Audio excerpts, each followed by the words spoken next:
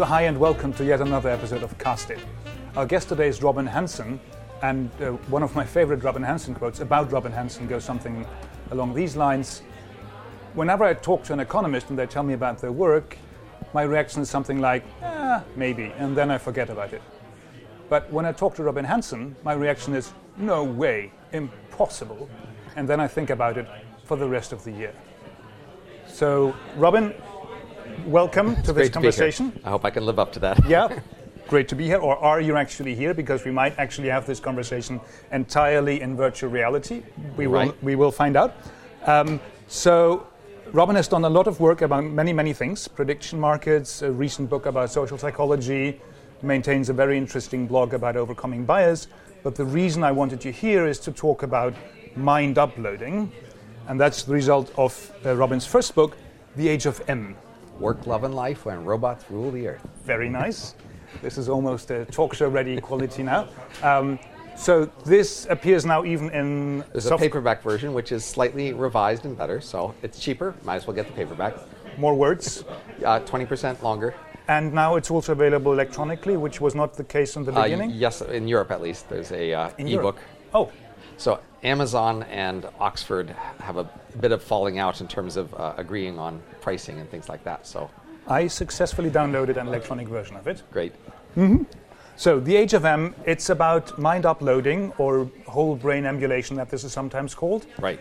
And there's a lot of ground to be covered, including the premises for this entire conversation. Yes. Which I want to get out of the way quite quickly, because otherwise it's kind of a black hole where we stay for a long time. So maybe just the two-word summary of what this universe is that we talked about. I only get 2 words? And then you will get back to it in order to structure this. 2 sentences then. Yeah. So we're not talking about the usual kind of robots or automation based on machine learning or statistics or software. We're imagining a different way to make robots as smart as people. And the concept here is like porting software.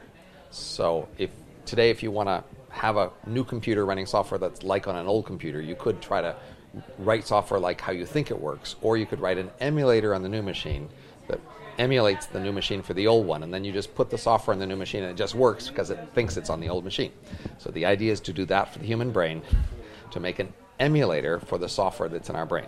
So can I just confuse emulation with simulation, or is there an important difference between these words? Not especially important for this context. Good. But emulation in the way that we can emulate an old Nintendo game on a new computer, the game doesn't know the difference. Right. We want to scan the brain and see what all cells are where, connected to what, how. We want to know the type of each cell, and then we want a computer model of how each type of cell works. And then we can put that all together to be a model of the whole brain with the same input-output behavior. That's the definition of an emulation, is it has the same input-output behavior in the same situation. So it's a very human-like thing, but it's implemented in artificial hardware, so it has a number of artificial advantages. And so that's the key working assumption. And the key thing to notice is this is a pretty specific assumption. If you just think about what is a future of robots like, you have to make a lot of assumptions in general about, what are robots like? How are they built? How are they structured? How do they behave? What do they want? These kind of robots are very easy to understand because they are basically humans, and we know a lot about humans. But when you say robots, I already see kind of roughly humanoid physical entities walking around. The robots here don't necessarily have an embodied component. So from the emulation's point of view, they would typically have a body and be in a space, but it would typically be a virtual space. And so they would see themselves as embodied and naturally, just like you or I, in a space that matters for them, but it might not be a physical space. They would not be confused about this. We're not cheating them. No, of course not. So the emulated minds here, the simulated minds, the uploaded brains, whatever we want to call them, actually you have a good word for this, and let's just stick to EMS. that. EMS. E-M. Short for emulation. Short for emulation. So these uploaded minds, which we now refer to as EMS, live and are completely know they live in a virtual reality. Right. Some of them may be in robots. Right. So from our distant ancestors' point of view, you and I live in pretty virtual environments in the sense that the space we're in is not at all natural. Mm-hmm. And the space we're in, say, has these walls and paintings and coverings, and underneath the fabric here and behind the paint here, there are artificial structures that support it all, but we don't care about that. We don't think about that much. We like this artificial space we're in. We know it's artificial.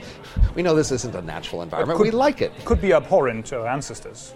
Well, it would be strange, certainly, an alien. They wouldn't see us living in a natural world. They'd see us in a strange artificial world. And the imps are in the same way. They know they're in an artificial world. It's a world they like, so they're okay with it. Okay, so this is the premise. A whole brain emulation, simulated minds that live mostly in virtual reality. And I read a lot of science fiction, so now I know exactly what we envision now. It's an old concept in science fiction. It's an old concept, and since I devour that genre quite a lot, I know exactly what I should imagine in this world. So some of the parameters are. Let me just pretend I haven't read your book. Okay. There are no material needs. Anything that can be thought of can basically be simulated. So if I want a new car or a house at the beach in California or on Greenland, I can just get that at no more price than downloading new software to my video game. If I want my own planet, I can certainly get that. So there are no constraints to the material or imagined or simulated material reality I'm in. So everybody is... so this is one example of a so-called post-scarcity society where there is no material desire that makes any sense because you can just invent this. So everybody will walk around having amazing opportunities for self-expression. The world will be highly diverse.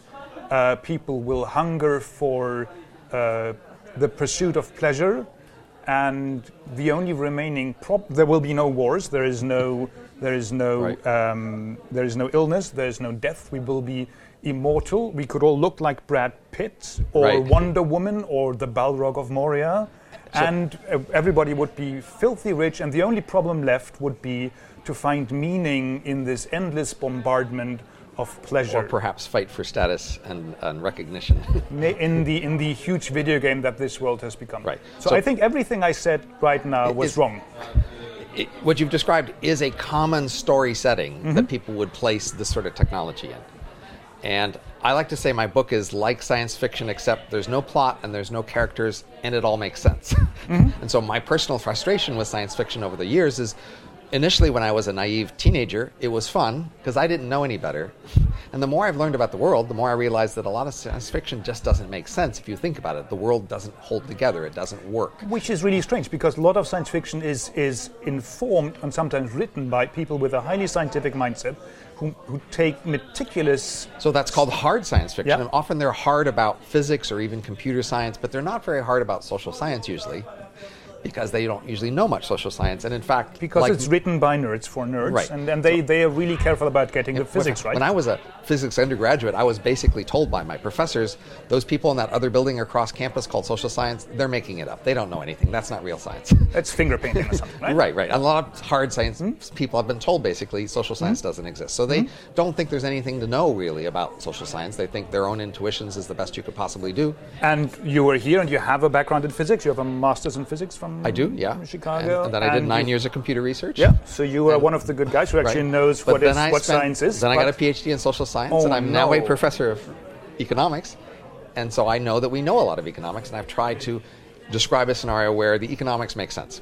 So this is, in some sense, the main idea behind this book. Let's take this so far fictional scenario of this single technology working, brain uploading, and then let's leverage what we know about social science and everything else, by the way, and make it make sense. And make all the it way make through, sense as far as we can. Of course, I'm sure I'm going to get some things wrong, but it's based on the best sciences I understand. So I'm not trying to be creative or original in most of these things. I'm asking an unusual question, but I'm just trying to apply standard tools, Econ 101, Chemistry 101, Electrical Engineering 101, etc., all the way through to draw standard conclusions. So, of course, our listeners here are wondering, yes, but what's wrong about the story you just told? So the key thing to notice is that he was assuming everything was free, and in some sense, the physical environment is free, and as you said, you can have luxurious castles, you can have gold shiny things, you can have silk all the time if you want. All those physics things, fine, except every minute of experience you have to pay for. So, but this is true today as well, right? Yes, but it gets a lot more expensive in this world. So, why? This is the thing that is hard to understand. So, in history, almost all humans who have ever lived near subsistence level. That is, they had to work most of the time just to make enough to survive. And that was true for almost all animals who have ever lived as well. Almost all creatures who have ever lived have lived near subsistence level. And almost you and I and most everyone we know are not living near subsistence level. So this is a We're really, in a strange world. Really strange species and really strange world. And you're used to it and you like it and you feel entitled to it. And so you feel like the future is going to keep it. But you're not guaranteed to keep it. So, but why did this happen? So the key concept here is that population can grow. And so if we're above a subsistence level, say we can earn more than subsistence, if the population rate can grow faster than the economy, faster than our ability to produce food and subsistence, then the ratio of population to subsistence increases. Do we need to explain subsistence at this word? So subsistence is sort of the minimum for survival. Right.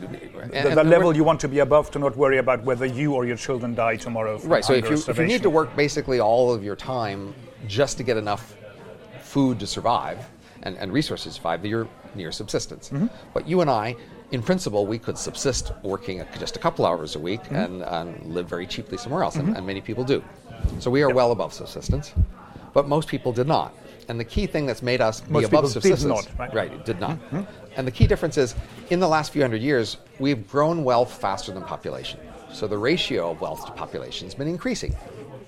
So previously, the economy and the population sort of kept track with each other whenever because the economy grew slower than the population could, and so if for, ever for there was purely physical reasons, because exactly. And so if ever there was an imbalance, say a pandemic killed a lot of people, then for a time wealth was higher than population, and then the population grew more quickly than wealth did, and so put it back into balance. And that's the standard Malthusian story, that in history, if ever people got temporarily rich, they didn't stay rich long, like from agriculture or any of the other great inventions that made the economy grow. Right. One generation later, on average, during the farming era, or the last 10,000 years up until a few years ago, human economy population doubled roughly every 1,000 years, which was much faster than it did before farming era, when it doubled roughly every 250,000 years. But still, the population can grow faster than doubling every 1,000 years. So just to make sure, when you say the economy is growing and talk about a pre-industrial society, what is measured here? Well, the easy measure is population. But now it's sort of circular. Well, because people stayed near subsistence level the whole time. And so, in fact, population did track the economy because it was in a subsistence world. And that's a nice, easy thing about the subsistence world. So that's history. History was up until a few hundred years ago, we were mostly living near subsistence. There were a small fraction of rich people, but the typical person was near subsistence. And that's been true for almost all animals, almost all humans. And then suddenly we figured out how to grow wealth faster than population. Thanks to the Industrial Revolution. Exactly. And many people love that, and it's great. And many people expect it to continue into the future. And I don't think we're going to grow wealth slower. I mean, if suddenly we stopped being able to grow wealth, we ran out of inventions, then that would be a problem there. But I think the problem is actually we figure out ways to grow population faster. And that's what happens in the age of M. So emulations are running on computers. And so in order to make more emulations, what you need is more computer hardware. But we can make computer hardware in factories. And we can make stuff in factories fast. In fact, we can grow factories fast. So the typical factory today produces as much value as the factory itself contains in just a few months. So the in principle doubling time of the wealth and things that are in factories today is a few months. The reason the economy doesn't double every few months is because labor doesn't double every few months. When we make more factories and things in factories, eventually we have more than we need. We can't use that many machines. And labor now is M's. People. Well, today labor is people. Then in the M world, M's produce the labor. And so now we don't need biological humans to produce the labor anymore in the M world. The M's who run on computer hardware, they produce the labor. And now the economy of M's can grow much more quickly. So then the naive question would be, why would they be so stupid? As to get back into the Malthusian trap of growing the population as quickly as they can. So we economists usually study worlds where no one's in charge. Many people find this odd to think about. But in fact, in our world, for most things, no one's in charge. No one is actually choosing world characteristics like which computer technologies get introduced where and the price of various things. Basically, each local organization or person makes choices in their personal interest with foresight to choose what they want. But the net effect of all those choices can be things that not only don't most people want, perhaps nobody wants. So far in history, most technology has just appeared when anybody anywhere thought it was a good idea and could implement it, and there wasn't a global veto. And so the world we have seen is the net result of all those people introducing all the technologies they each saw as their interest, even when that, for example, produced a Malthusian world. So again, until a few hundred years ago, the whole world could have restrained population growth, say, and then it could have gotten rich per person, but they didn't. Okay, so the answer to my question, why the M world would fail to restrict population, is the same question as why did we fail to restrain population after we invented agriculture? We obviously didn't do that, and even if, I don't know, Belgium, which didn't exist then, had decided to do that, then Belgium would have been overrun by the neighboring country that decided to not do that. The sparsely populated rich Belgians would then face a war, for example, with the dense neighboring poor whatever, Dutch, and lost. So they would die eating delicious chocolate, but they would still exactly. And so, again, in the M world, I analyze the M world as if no one's in charge. So I use our standard economic analysis tools of supply and demand to say what's likely to happen if each local group does what's in their interest. The local group could be nations, or it could be at the companies, highest level, companies, families, so etc. No one is in charge still means that that there are no the normal hierarchies. There's no global veto on introducing population or technologies. It just happens that individuals find it in their interest. There is no global mechanism to solve the global coordination problem, that if we solve that, everybody would be better off, because then we would have my science fiction world where we would all run around. I'll have to admit, eventually we may get better at coordination and produce a world where we do coordinate at a global level on these things, and then it becomes harder to predict that world, because now we have to know, well, what do these global people want? And that's an interesting avenue of exploration, but that's not what your book is about. And so the key thing to notice is, so you might ask, it's a strange world, how could I predict what happens in the strange world? And a key thing is that a Malthusian world is just an easier world to predict than a rich world. So to predict our world, say, from 1,000 years ago, you would not just have to know that we have cars and factories and airplanes, you'd also have to know what we want. Because rich people choose what they want, because they can. Poor people don't have a choice. Poor people have to do what it takes to survive. That limits the range of their available behavior, which makes them much more predictable, which is why I can tell you about the age of M. I don't need to know that much about what M's want to tell you what they do. They do what it takes to survive. Good, so let me summarize this again. So what we have now is this idea of being able to simulate human brains, run them in virtual environments, copy them. That seems to be very important. That seems to fall out of the basic idea that we can run brains on other substrates. So clearly the transition from taking, say, my physical fatty brain and running that on a different computer is a more dramatic assumption than running another copy of my brain. So it seems to follow that. We're assuming, in essence, you can separate your brain into hardware and software, and the software can be copied onto other hardware.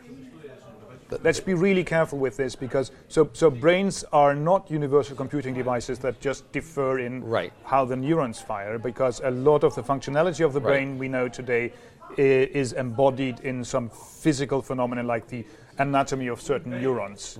This you would still classify as software, right? So there are different kinds of brain cells, and they operate in different ways, but there could be some more general hardware that is able to mimic the different kinds of brain cells as specified.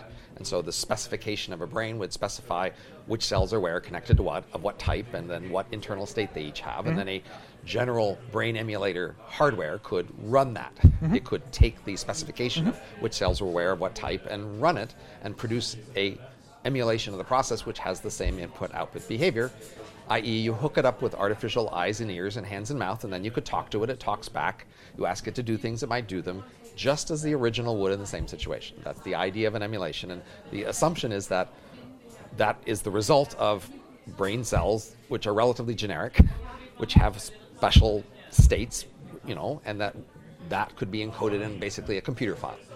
And what you just described is more or less currently the consensus in neuroanatomy, or even a strong branch of philosophy that says that the brain, this is all there is on the brain. There is no extra brain spirit that makes you run. Well, so those topics are of enormous interest to many people, So much so that pretty much any time this concept of emulation or uploads comes up, the conversation goes there. Yeah. People talk about whether an emulation of you is you, whether they're conscious, when it would happen.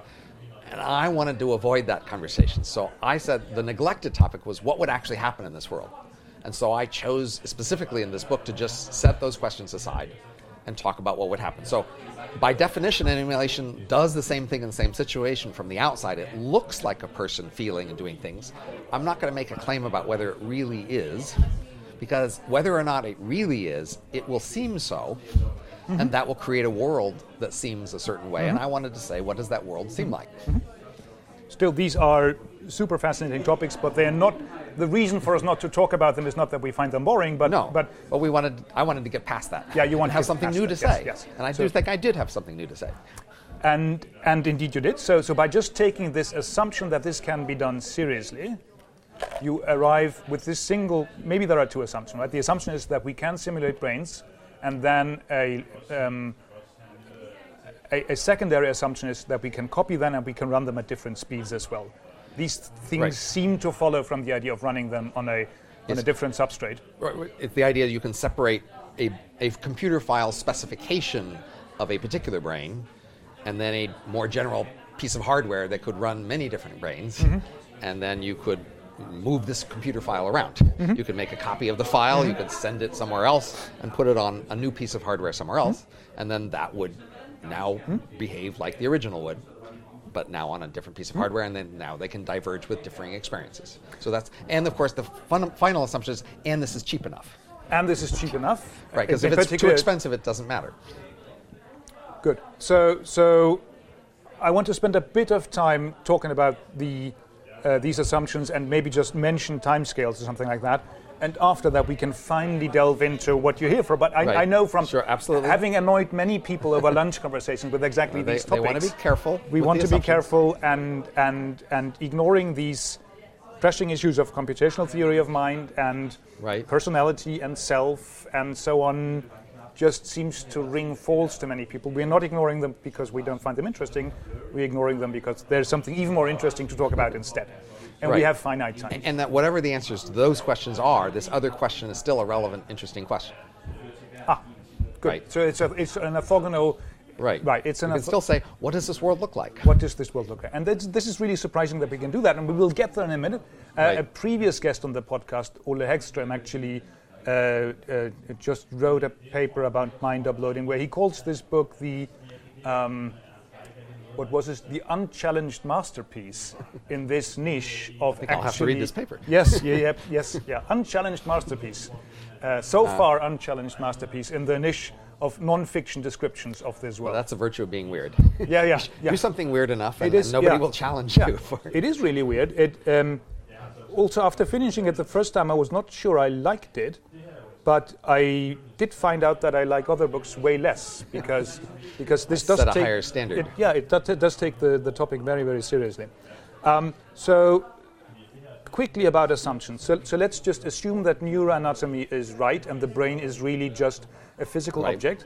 We are not sure about whether this is on which level of detail we need to simulate a brain cell. So let me make the stronger claim that from biological evolution's point of view, each organ in the body has a function. And each organ, the evolution's mainly selection pressure is on achieving the function, and then there's other features each organ has, and those are mainly selection to reduce cost and produce reliability. That is, your heart mainly pumps, and so evolution tried to make it into a good pump, but of course it's also floppy and it's also needs sources, and so we can think of each organ as in terms of its function, and then if we wanted to replace it, we would mainly focus on replacing the function, and we wouldn't really need to replace the other parts, and in fact the other parts would be superfluous if we could achieve the function without those other parts. And so similarly for the brain, the key story is the brain's function is to process signals. That's what it does, that's what evolution cared about, and so yes, the brain has many other details, but those details didn't matter that much from the point of view of what evolution was trying to achieve in a brain. And if we replace a brain, all we need to replace is the function, and then we can slot it in, and that replacement will now achieve the same function. And so the key claim is that the brain's function is to process signals, i.e. take signals in, change internal state, send signals out. And so we know many things about signal processing systems engineering. In other contexts, we have phones and computers and other sorts of devices, and we know that in general, signal processing systems have a limited number of degrees of freedom which represent the signals, and then they have many other degrees of freedom that represent the infrastructure necessary to support that, and they typically try to separate those degrees of freedom. They typically try to isolate the degrees of freedom that represent the signals and the stored state from the many other degrees of freedom which, if they interacted too strongly, would simply wash out the signal. And so, in a computer there is a wire and an insulators around the wire, and the whole point of having a wire and insulators around the wire is to insulate the wire, the signal states in the wire, from the other states of the system. And so the brain seems to be designed in that same way. That is, brains, cells send signals, they store signals, and they have many, many other degrees of freedom. But the idea is, if a brain cell is like the other signal processing engineered systems we know, we expect it to be designed to isolate the key degrees of freedom that represent the signals from the other degrees of freedom, and therefore we don't expect to need to model all those other degrees of freedom in much detail. We only expect to need to model the key degrees of freedom that represent the signals. So that's the optimistic viewpoint. Right. The pessimistic viewpoint would be that we will never understand what actually goes on from a signal processing perspective in the brain. So we need to simulate every single cell. In which case the cost will be enormous, and it will take a lot longer before this is feasible. Right. And so now eventually it would become feasible, but a key assumption implicit here, which we'll now make explicit, is that this is the first kind of robot as smart as people. If other kinds of robots as smart as people are cheaper than this and cheaper first, the scenario plays out very differently. In this scenario, since this is the first kind of robot as smart as people, there's an enormous demand for these. And they basically take over the economy and do most of the work. That isn't true if we have other kinds of robots as smart as people that are even cheaper at the same time. Or other kinds of artificial intelligence. Right. Can we just take yes. that footnote that there might be a completely different way of achieving artificial intelligence, which is, say, understanding symbolic reasoning better and doing it in a completely different way. And if that happens evolution first, then this scenario doesn't play out really like this. So this is under these assumptions that this not only happens, but happens first. Right. And there would be another nice book to write about the other scenario, where some other kind of artificial intelligence arrives earlier. And this is not even AI, right? Exactly. And I'll say, if it's worth having 100 books about the future, it's worth having a book about a scenario that has a 1% chance. So I don't need to make a strong claim about the probability of the scenario to make the book interesting and worth writing. And so I don't try to make a strong claim. I actually think it's pretty likely, but I don't need to convince you of that to tell you that this is a book worth reading. Oh, I read many books with a lower standard of worth reading. It's just I found it highly informative. I found it highly informative just because I learned a lot about social science. Because one of the nice aspects of the book is that you start there is something about physics, and there is something about psychology, and there's something about sociology and economics and so on. And there are very nice introduction to what standards consensus science about this particular area tells us about the world today and history, and from these assumptions, what can we say about the M world. So this was the principle of emulating a brain, and then we need to emulate it in so some kind of intellectual breakthrough in brain science is needed in order to write down this functionality that you just described. Well, it would be a breakthrough at the cell level. That is, you'll need to have good enough models of cells. Yeah. And I'll have to say, we now have pretty decent models of some kinds of cells, but you need it for all the kinds of cells. And so it's a approachable task in that sense. It's not beyond what the kind of thing we've already done. We just have to do a lot more of it. So this is more of a scaling thing. We just have to do a lot more of the kind of thing we've already done we don't necessarily need a new conceptual breakthrough to achieve this. No, we just have to continue doing a lot more of what we have. Of what we do. And we do that. I mean, there are active fields of research that try to understand exactly this kind of questions. So we need a lot more computers, bigger, faster, cheaper. We need brain scans that are fine enough scale, cheap enough, fast enough, and we need enough models of cells. And we have those three things, then we can do this, and we need those all to be cheap enough. Just spell them out again. There were three things. We need lots of cheap, fast, parallel computers, because we have to emulate a whole brain cheaply. Which That's are a not lot. brains. So Right. hardware, computers in the narrow Yes, sense. exactly. Computers in the... Exactly. Yeah. Lots of hardware that can emulate brains, and it's cheap and fast enough. Second, we need high enough resolution in spatial and chemical terms of brains. That is, scans of brains. We have to see a brain in detail, a particular brain, where all the cells are, what type, connected to what. This we can do for very primitive creatures already, right? Some kind of worms or jellyfish. We can actually do it for, say, mice already. Nice. It's more about cost and resolution. So we can actually already scan pretty high resolution, but it's just very expensive at the moment. But honestly, of these three things, it's probably the thing that'll be ready first is the scans. So the third thing we need is models of the cells. And as I say, we already have decent models of many kinds of cells, but we need to have it for all of them. So there are engineering and scientific breakthroughs that we need Right. to achieve, but they are some sense... But in a sense, they're more of the same. They are trends, directions in which we already are progressing. Right. And they're also just the same kind of thing we've already done. Yeah. There's not okay. necessarily Good. new kinds of things. So now I slowed you down for 45 minutes, No. just getting the basic assumptions of this book right, and now we can open it on page All right. 1. Actually, we already dug in the middle already, because the basic scientific discipline that you do apply, economics, and the basic idea of supply and demand already destroys most of the scenario that I described, exactly for the fact that these M's are piss poor. Right. So there's the whole world of humans, 7 billion, say, at the moment, maybe more at the time when this happens. Fleshy humans like you Right. and me. Yeah. And these biological humans, all of a sudden the emulations become possible. And now the emulations quickly are cheaper than the humans, so pretty much all the humans lose their jobs. We assume the emulations will run, say, in the networks of Google or Right. in some Just universities. data centers all over the place. Yeah. So the humans lose their jobs, but the emulations are all scans of humans. And so the emulation world will be eager for scans of the most productive humans. And so this emulation economy will select among humans for the best, at least in terms of this new world. And it will be very severe about that selection. That is, probably most M's are copies of the 1,000 most productive humans. And you could have millions and billions of copies of each one of those. There might be very rich humans who decide to enter the M world Right. and can finance it themselves. Well, actually, most humans could probably finance a couple of copies of themselves as M's, but that would still be a small fraction of all the M's. So from the point of view of the M's, most M's are copies of the few thousand most spell this copied out, humans. because we assume there are trillions of M's Yes. and only billions of humans.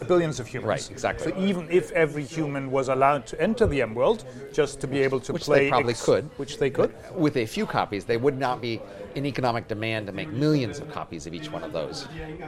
Whereas in the M economy, it'll be willing to make billions of copies of the productive M's, because that's the high value. So in any case, the billions of humans, even if they were all copied, or maybe just the rich people who could afford this were copied, play basically no role in understanding minor the M role. economy. Well, so humans start out owning all the capital in the economy. That is, they own As we all do the, now. Right, exactly. Yes. They own all the patents and all the stock and all the real estate. And for a while, they would probably maintain that dominance on capital. So basically, the biological humans are the rich capitalists, and the M's are the proles, workers, in this scenario. The It's M's like the time machine. They are the Morlocks that work behind the scenes Right. and do all the work, and the humans enjoy life like the Eloi on the surface of the planet. Right. Except a key difference here is because the M's can run at different speeds, I figure out what the typical speed of an M is. It's about 1,000 times human speed. That seems to be a very precise prediction. I mean, why did you say 1,000 there? So I do understand why you didn't say 100ths. Because Right. if the M was thinking slower than the human because of Right. parallel hardware, then there would be no reason for the M economy. Or Right. would there? Well, there would be less reason for it, right? Because then it would be better to have the fleshy, the biological human do the work than the emulated human. So my calculation of 1,000 is based on a trade-off of two considerations, which happen to meet in the middle. One consideration is that jobs tend to change on the time scale of the doubling of the economy. That's true in our world today. Our economy doubles roughly every 15 years, and that's the time scale in which firms go bankrupt, new firms are created. If firms don't go bankrupt, the jobs are restructured and individual jobs are restructured because the economy changes a lot on this time scale of a doubling. So, education's become irrelevant. Right, and you have to retrain yourself, you have to reskill for a new world every 15 years. And this is the tragedy right now for us biological humans, because just a few generations ago, we died faster than the economy could double. Right, exactly. So the education you took was relevant for the rest of your life. 1,000 years ago, when you trained at 20, your skills would still be pretty relevant at 80. Hardly anything would have changed. But today, you train at 20, and the world's very different at 80, and by the time you need to keep retraining, or else you're out of date, right? So that's a cost that the M world would be looking to avoid. And so it would probably rather that a typical M career fit within a doubling time. If it fits within a fraction of a doubling time, even better. But it starts to pay substantial costs when the M career length fits several doubling times. Because this is so hard to understand if you have this virtual reality video game view of the M world, that the M's still have to be trained, they have to take an education, they have to work. And their job skills have to continue to be relevant. So we know that people today start out young and they're plastic and they're fluid and they're flexible, and over time they become more rigid and inflexible. And that limits the feasible career length of M's. And this might be true for M's as well, because again, we're making minimal assumptions about the quality of these And so let's just minds. make clear this as a assumption. We didn't specify this. You might imagine that once we can make M's, now we can modify them lots of ways. We can go change everything. We can make them 100 times bigger, or combine one guy's music with another guy's athletics, etc. But we're really assuming initially that this is spaghetti code. We don't understand it very well. We can't make very many useful modifications. And so there's a limited number of things we can do to an M. We can turn it on, turn it off, erase it. We can run it fast, run it slow. We can copy it, and that's about it. And so that limits the range of things we can do to these M's. But running fast or slow is one of our key options, and we have to decide how much. Now, when we run it twice as fast, we have to pay twice as much for computer hardware to support that. So the amount of subjective time it takes to do any one task is about the same, and that's about the same cost. So if it takes you 5 minutes to do something, whether we run you fast or slow, it's still going to cost about the same to have you experience about 5 minutes and do the task. But so it's so hard to any person who is not you to get out of the intuition that hardware costs can't possibly be important here, because hardware costs today are so cheap compared to everything else. So why can these trivial constraints suddenly become the dominating economic factor in the M world? So this is supply and demand. So at the moment, we have a limited amount of labor and a lot of things to do that are very valuable. And so we pay the marginal worker the value of their marginal work, which is a lot. So we here educate computer scientists, so they are in high demand. That's in part because we have a limited number of people available. In the past, when there were a lot more people, the value of the marginal task fell to a much smaller value. And there's no limit to how far it can fall if the population is arbitrarily large. If we hold constant the amount of land and machines and other things, if we had 1 trillion people on Earth at the moment and we had the same amount of everything else, the marginal person would be worth a lot less. Right, because so let's just take the example here of this university education. Instead of educating all these people, we take just our best student, and then we take 10,000 copies of him or her. Right, and all the rest are not so valued. Then the rest and that means that nobody would finance the hardware cost. Or I guess they themselves would finance the hardware cost. Only if they'll run out of their own financing eventually if they're not competitive. And then they will not be able to afford the hardware upgrade or the large hardware scale itself, So the key point is this is an economy where there's a lot of production to have, and it's a subsistence economy. So we know most production is targeted toward producing subsistence. There's no question about where most of the effort is going. In a subsistence economy, most of the effort is producing subsistence. That is, here, computer hardware, energy, cooling, communication lines, structural support, those sort of things. That's where all the resources are going, because that's what it takes to subsist. And the economy is demanding those things, and if you can produce those things more cost effectively than other people, there's a big demand for you. But if you can't, you can subsidize yourself for a while on some subsidy pool, but if you run out of that pool, then you run out. And you would downgrade yourself to run on cheaper, slower hardware somewhere else. Right, so it's interesting to note that because cost is proportional to speed, in fact, the speeds can probably go up to 1 million times faster than human speed and down to 1 billion times slower than human speed. And all across that whole range, cost is roughly linear in speed. That means there's a huge range to go when you get poor to just go slow. So in fact, when people get poor here, they don't starve to death and die. They just get slow. They can't afford the more expensive fast hardware, and they just have to lower the clock rate, which means they experience the world around them speeding up. And So poverty will now be slowness. yes, I need to cut in here because, again, I've been having this conversation many times with many annoyed lunch partners, and this and many of the other things we're going to talk about is just morally abhorrent to many people. And being slow. well, conceptualizing poverty, right? Realizing that not everybody is equally qualified for jobs. All these things are seem to lead to some immediate psychological reaction in most people you talk to it about. Yeah. And I, and even more you, have trained ourselves to talk about these things in a way that we avoid value signaling about We're this. doing a neutral analysis. Trying to do a neutral analysis As about a preface to our evaluation, we of course are happy to do an evaluation eventually, but we want to make sure we get the analysis right first. But the very fact that we talk about this neutrally, in many people leads to some kind of reaction, which then leads them to reject not only the conversation, but reject the model, right? The analysis. And the hypothesis. How could the analysis be right if the analyzer is so emotionally neutral? Yes. Surely Very the good. truth is never told by an emotionally neutral analyzer. The truth is only told by passionate advocates for moral truth.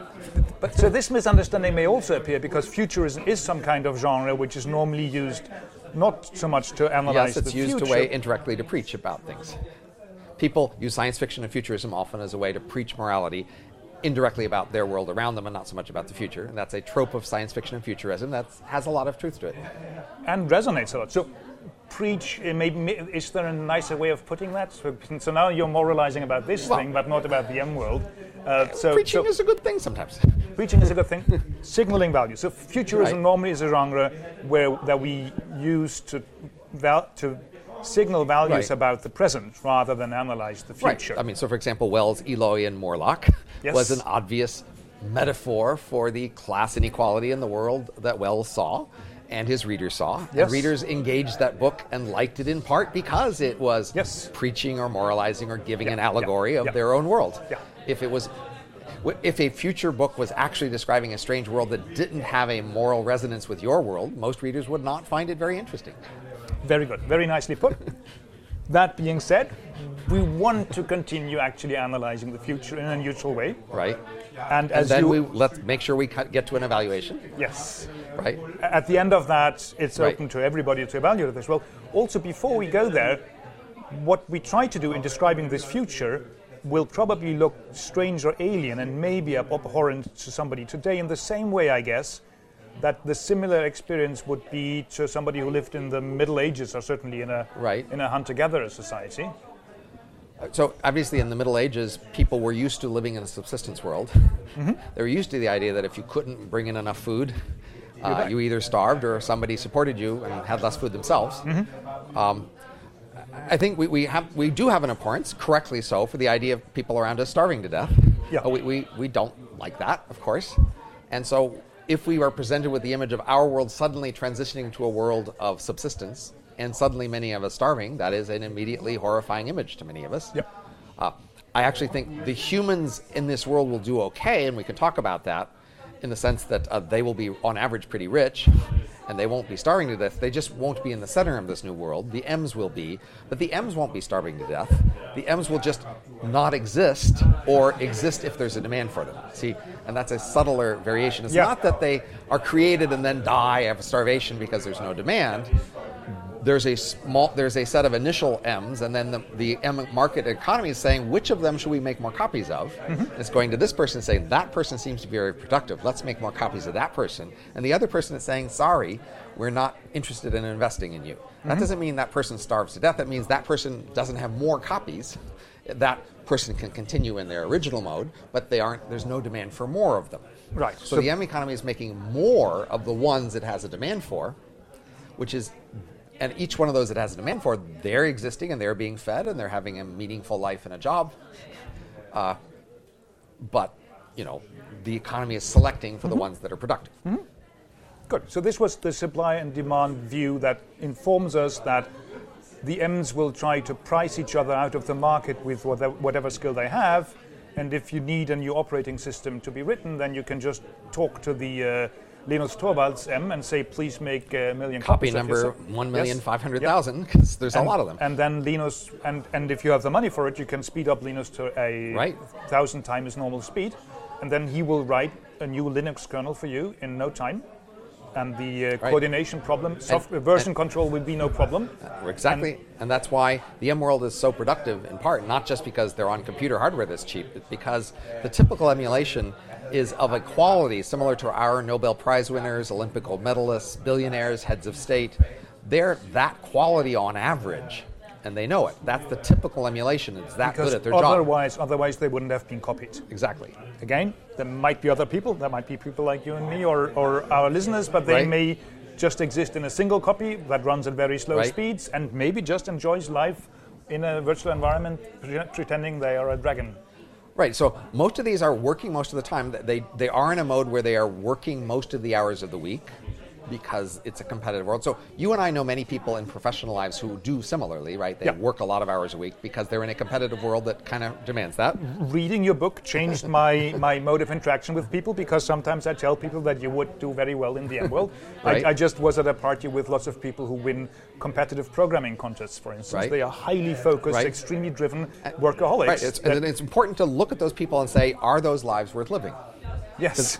Because there are drawbacks, and you and I might not want to be one of them, but I think overall I have to say their lives look like they're worth living. They are enjoying their lives, they find their lives meaningful. And so I say the M's would similarly enjoy their lives and find their lives meaning in that same way.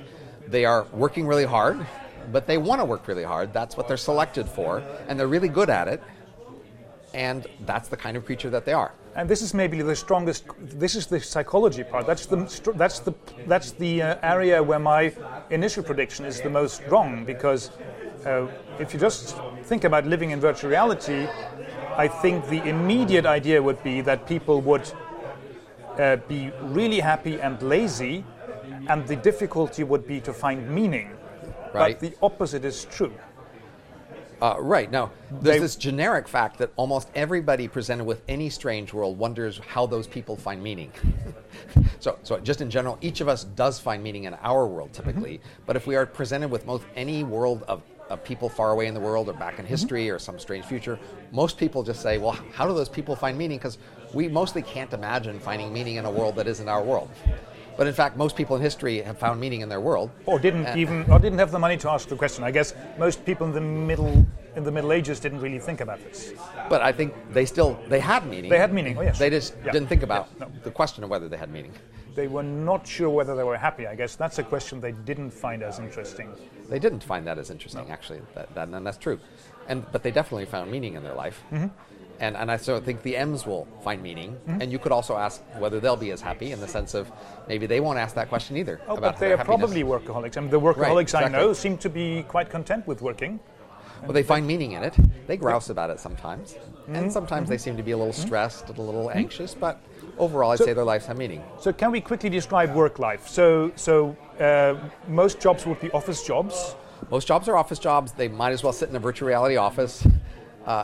Because it's cheap, and then they have breaks. So we have a huge literature on breaks at work for humans, and we see that it's important for people to have a break once an hour, a break several times a day, a break in the evening, a break on the weekends, vacations periodically per year. And those are important. And when you say people. Important, because you need an economist, you mean for productivity. For productivity, yes. It's important, and it's important that you not work too many hours a week. In fact, we have data for most workers that working, say, 60 hours a week makes you less productive over an extended period than working less.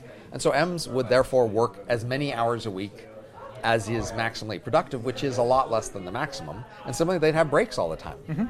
And they would have corner offices, because that's another commodity. Right, everybody would have a nice office with a breathtaking, but not too distracting view. Right, not too distracting, but just nice enough to be comfortable in. Yeah. I also actually calculate the productivity difference between the best M and the second best M, because that tells you how much slack the best guy has to be not quite maximally productive. Would they want that? Well, they would have the option. Okay. The key thing is, because you wonder if there's such an intense competition, maybe you're pushed right to the edge and there's no margin at all to be even slightly lazy. Mm-hmm. But I can say, no, the best person has the margin of being better than the second best person. And we can actually calculate the typical log normal distribution of ability and calculate the typical difference between the best and second best. And I say... Yeah, I guess there you're sort of losing me because I'm not an economist, right? So these parts seem to be... Okay, but I can just tell you, they have a slack of about 6%. 6%. They can waste 6% of their day and still be okay. This seems to be dressing up a highly contingent scenario in quantitative terms that's... I think it's a robust number, but you think it's a robust we'd number? have to go into the details. Now, as long as we're talking about things that bother people, another variation is typically, say you start a workday, you're refreshed, you've rested all night, you're productive for 8, maybe 12 hours, and then you need to rest again, right? I still need more detail here. I wake up, my virtual mind has enjoyed some kind of sleep, right? Which, since it's just a simulation not just sleep, of it, other kinds of rest. You watch TV, you chatted with friends, you just backed off and relaxed a bit. Most of us need that. Because the simulated mind is just a simulation of a human brain that likes these kinds of things. So it needs them. We assume that it needs that as well. For productivity, it needs them. And so M's will take a break in the evening, chat a bit, socialize, watch TV, sleep. I wake up intellectually rested. Ready for the day. I may have some kind of fake breakfast experience or not, who knows. Right, or fake conversation, water cooler chat, whatever it takes to get you ready for the day. Because my M does not need food or coffee. No, but it might need the ritual of food. It might need the ritual of food. Right. And then I will teleport to my office. Right. And then you're ready to be productive for 8 to 12 hours, after which you'll need to rest again. Now, so that's the ratio of the 24 hours is a factor of 2 or 3 that you have to pay extra for rest. Now, if you make several copies at the beginning of the workday... Of myself? Yes, and have them all work during the workday, and have, at the end of the workday, end all but one, and have only one go on to the next day. So thank you for taking this up, because this is the one that my daughters are most bothered by. Right. Okay. Because this is the scenario I tell them, and yes. I use a specific terrible task, namely grading exams, the worst thing I know in my professional life. So you make a copy to grade exams. I think this sounds great. Let's just spell it out. Twice a year, I have to grade 200 exams. It's the worst part of my work life I know. So at 1 o'clock. Some Thursday afternoon, I might just make 200 copies of myself. Each of them grades one exam that takes 15 minutes. And it's then done. And then the exams are graded. And now the terrible thing happens. Well, is it terrible is the question we're going to now ask. Exactly. Okay. Now, remember, it's very cheap to make things slow. So in principle, each of these 50-minute tasks could be slowed down by a factor of 1 billion, and all the copies could be saved. Except, why bother? Because now they'll experience the world going 1 billion times slower, and that's not very interesting life, perhaps. Or we might just erase those copies. Now, so there's a trade-off here on several margins. First of all, on the gain, this is a factor of 2 or 3 more productive. Remember, we don't have to spend the other rest of the day resting up. This is full work. Oh, for me it's even better because I don't have to grade 200 exams. I find this annoying. The one surviving copy of me doesn't remember doing it. Can we give me numbers? So there's TOR 1 and there's TOR 2 up to TOR 200. Right. In parallel, those 200 copies will grade one exam each. Right. And they will each dislike grading just like you do. Yes. But then they'll be over. But you won't remember those things. Now, so from the point of view of pleasant memory, there's a gain here is that you don't have to remember the unpleasant task of grading. I remember grading one of them. Right. And then I collect for TOR 1 who... Right. Now, there's disadvantages here. One disadvantage is to get good at a job, you need to have remembered doing it. So you'll need to remember doing a lot of unpleasant things just to have gotten good enough at them so that now you can do them well. That makes sense for research, right? The other unpleasant part of my work is spending 200 hours thinking about problems and none of them work. But this is all important. Have experience grading to get good at grading. So there'll have been some part of your life that you remember getting good at grading. That'll be part of your memory. But then after that, you can be passed. I'm past 50, no professor increases and at that point you're done at grading. You don't need to remember this, right? So, but that's a trade-off. To the extent you need to remember, you need to learn from doing a job, you'll have to remember the experience of doing a job. Now, I make the analogy of a party today, where if you took a drug at the beginning of a party, where it means you won't remember that party the next day or ever after. So imagine you take this... The drug could be alcohol. For example, right? Mm-hmm. In insufficient quantities. Yes. Oh, we are in Scandinavia. So right, okay. So the key point is, now you are in this mode of a person at a party knowing that you won't remember this party tomorrow or the next day. That's who you are at this party. You are a creature who won't be remembered. Now, toward the end of this party, you could say to yourself, I'm about to die. That person tomorrow, that's not me, because he won't remember these thoughts I'm having right now, these feelings I'm having right now. He can't identify with me right now. He's not me. You could take that attitude, or you could take the attitude that I will go on. I'm not really dying. I'm just being replaced by the save point at 6 o'clock when I took the drug. I will go on. I just won't remember this part of what I did. Right. Because we're already used to there's parts of our past we don't remember. Right. We don't remember everything that happened in our childhood, but we still think of that as me. I was still the child, even if I don't remember all of that, right? So that's another attitude we have. We have these two available attitudes about the end of party me. I'm a new creature about to die, I hate this. Or I will continue on, I just won't remember everything. That was a choice I made. I don't need to remember everything. So M's who make these short-term copies, who do the 15 minutes of grading, they have these same two choices. They could say, I'm a new creature who was created with a 15-minute life, with a crappy job, no leisure, I hate this. How did I get myself into this? Or they could say, I will go on, I just won't remember this unpleasant thing that I didn't want to remember. And know that the original tour one will actually continue on and paid be fine for this and have nice memories, not including grading this damn exam. I mean, so already today you should ask yourself, if it's the middle of the workday and you're working, why are you working for that guy later today who gets to enjoy leisure? I mean, he's not you, is he? I mean, he's some other guy. You're working now for that other guy, and he's taking advantage of you. Why let him take advantage of you? Why not rebel and say, I deserve leisure right now. I should get to walk out of the office and go stand in the park because I'm me now and I should get to enjoy my life. Why should I work today for that guy later today? But of course, we don't say that because we identify with this other person later today as ourselves. Yes. Oh, yeah. And the copies will identify strongly with the original because much stronger than twins. That's a choice they have. Now, the claim is they will typically make the choice to identify. And I make that claim on the mere basis that helps them get along in this world. Clearly, when they don't get along, there's a lot of conflict, and it's much harder for them to be productive. Right, because you describe these two mindsets we can have with respect to copying and then ending. Right.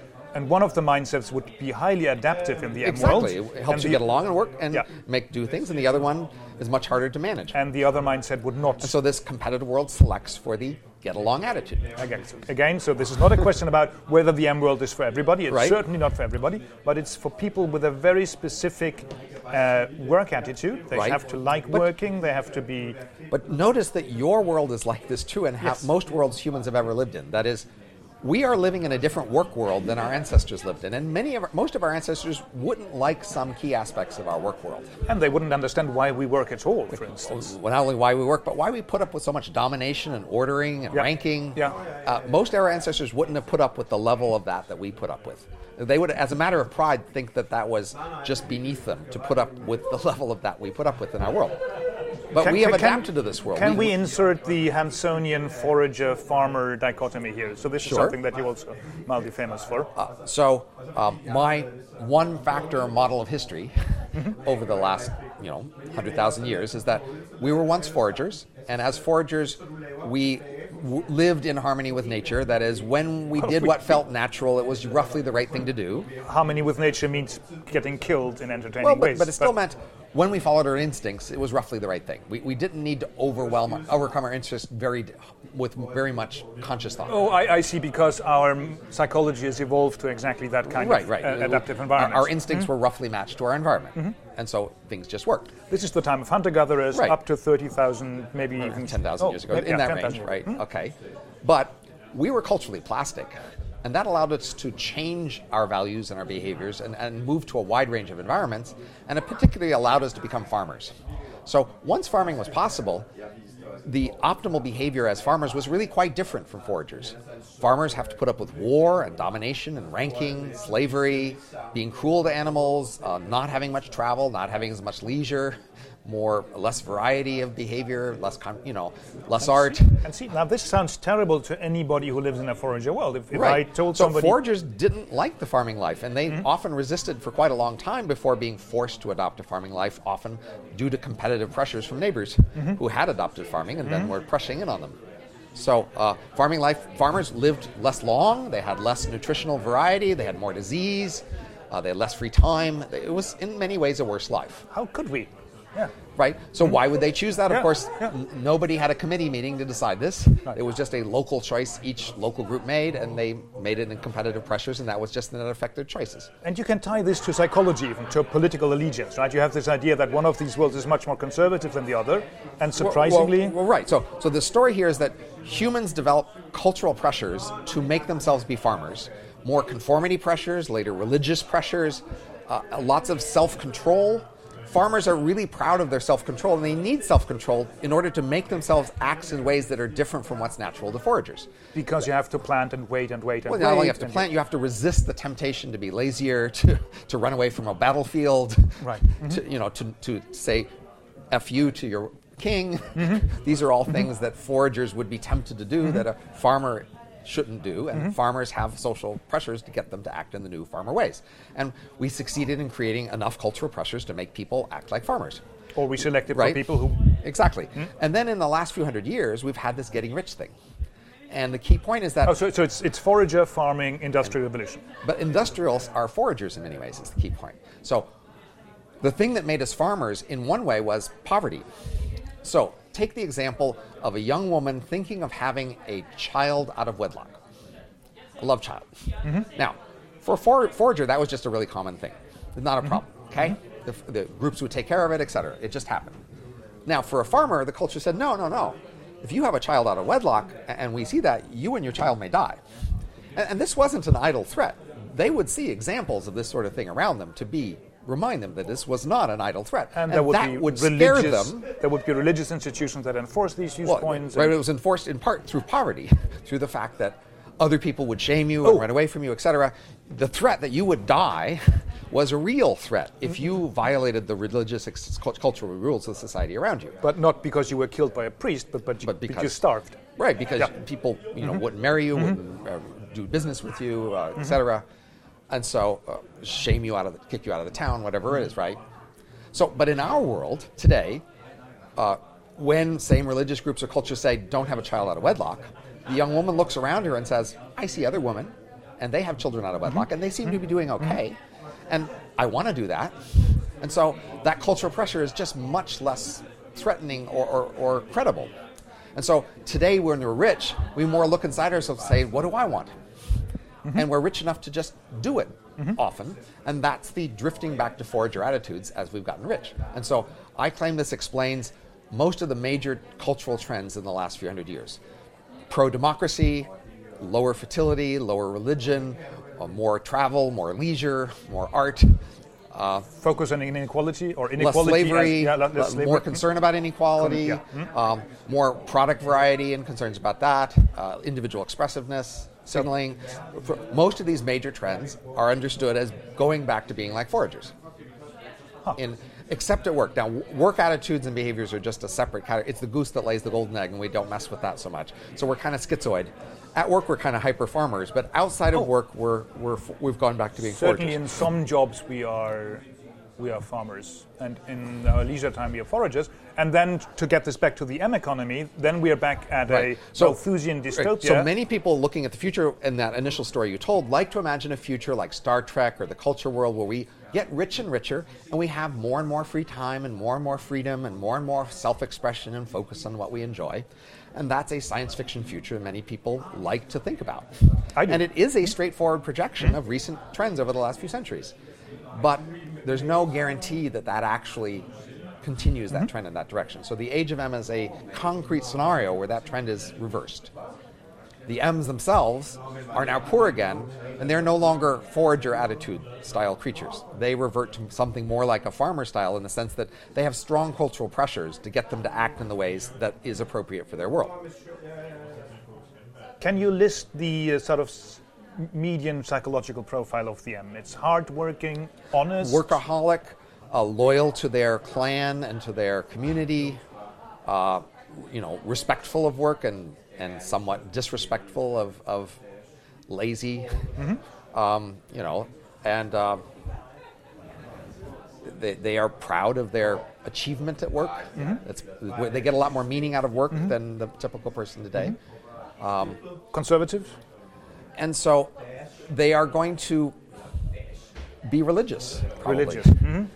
That is, religion is functional in our society in helping people commit themselves to patterns of behavior that didn't feel natural to foragers, to make them feel part of a community, that get that community support for those behaviors. Okay, right. So just to tie this back to the thing that my daughters are worried about, it would be easy for them to invent a religion where it would be religiously adaptive to end after grading exams. There could be an entire ritual tied to that, and that religion would help you with this a priori different psychological process. A bunch of standard things you're supposed to do, and maybe at the moment you're supposed to do it, you feel a little queasy about it, but then your shame of betraying your community or religion would push you to go through with it. In the same way that a soldier who was religious might committed to fighting the battle when at the moment they wanted to run away. They would, instead of running away, they would be ashamed of wanting to run away, and all the more determined to march into the battle.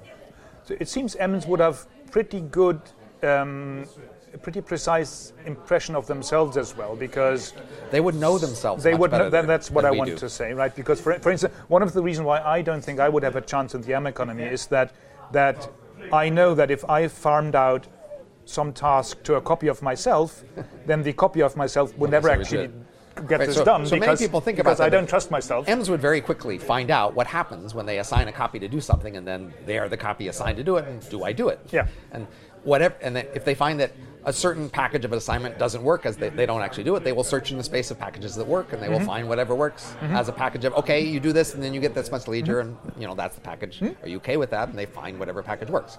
So they would quickly find whatever works, but the ones whose packages that work are more productive will win in the competition among Ems for being the most productive Ems. So Ems won't have children initially in the way we have children, in the sense of a mother and a father producing a combination of the two of them. They will mostly reproduce by making copies, but because they have a limited career length, they need to keep restarting earlier copies and raising them as children to be trained and then become a worker adult. So now what you have is you raising younger versions of yourself and having older versions of yourself around. So there's some kind of computer fridge where there's a 13-year-old version of me. Or 5-year-old. Or a 5-year-old version of me. Right, and waiting around to be restarted. So there's possibly entire psychological institutes devoted to studying you, 5-year-old me. Right. Oh, right. That makes sense, because there are, if I'm successful, millions of me. Right. So you may well get married, but when you think about marrying Susan, or I don't know who your wife's name is, you will know that you will have seen millions of other marriages between you and Susan and have a lot of statistics on how well that goes. There are TV shows about that. Right. You will not be blindsided about how your marriage will go. Whatever main options you have, they will have been tried many times over and over again, and you will roughly know how they play out. There will be literature about that, TV shows so you'll about know that. What happens when you try to be an actor, what happens when you try to be an athlete, what happens when you try to be a computer programmer. You will have seen your versions of yourself try those things, and you'll have a rough idea how that plays out. Those won't be mysteries. And then you will have a child's version of yourself to help raise, and you will know all the different attempts that older versions of yourself have to raise younger versions of yourself. Makes no sense. What strategies they've tried and what's worked. You will be part of, it's like being part of a franchise like McDonald's or something, right? You're not all on your own inventing what the dishes should be and how to run it. You've got this whole franchise there to help you work this place out. Not only are there millions of copies of a successful M, like let's just pretend that I am a successful M, there would be millions of copies of me, there would be millions of copies that have branched off from me at various points. So there will be... try different things, and you'll see all that statistics. Some of them will have my education, others won't. There will be maybe some of them that actually manage to play blues guitar really well, and they will be successful. Now, to complicate this a little, what will actually happen is they will copy teams. So today, we aren't so much productive as individuals, we're productive as parts of teams. Now that's a problem in our society because teams come and go and reformed, and so our individual productivity actually varies a lot in unpredictable ways because our teams vary. We might know that you got great grades in school, etc., but we don't know when we put you on this team at our firm how well you work on that team. Oh, but it turns out that I, in connection with Bob and Susan... make a good team. The M world will just copy that whole team. A million times. Yes. And so what will more often be copied in the M world is whole teams that work well together. And then you might take younger versions of those whole teams and train them up together to become teams together, and you'll have that whole experience. And so instead of you being a unit made as copies, they'll be the teams made as copies. And we all have the same friends, or versions of the same friends. Every tour will know a Susan and a Bob. Right. And we will meet after work on Friday So night. when you and your teammates interact, you'll know in the background that there's 1,000 or a million other copies of that team out there, and they're looking at statistics of all the teams. So if you do something really weird in this team, that will have an impact on all the other copies of your team.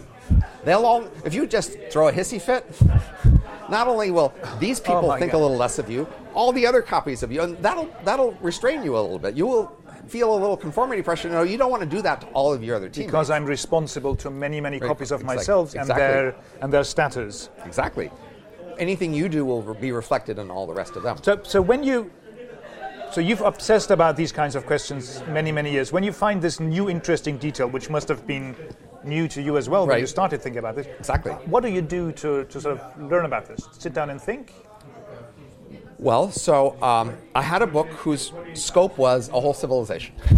And I had thought about some parts of the civilization, and I had written sections on that. And then I looked and I said, well, what's missing here? And I said, oh, well, say there's no labor economics, or there's no cultural economics, or there's no mating.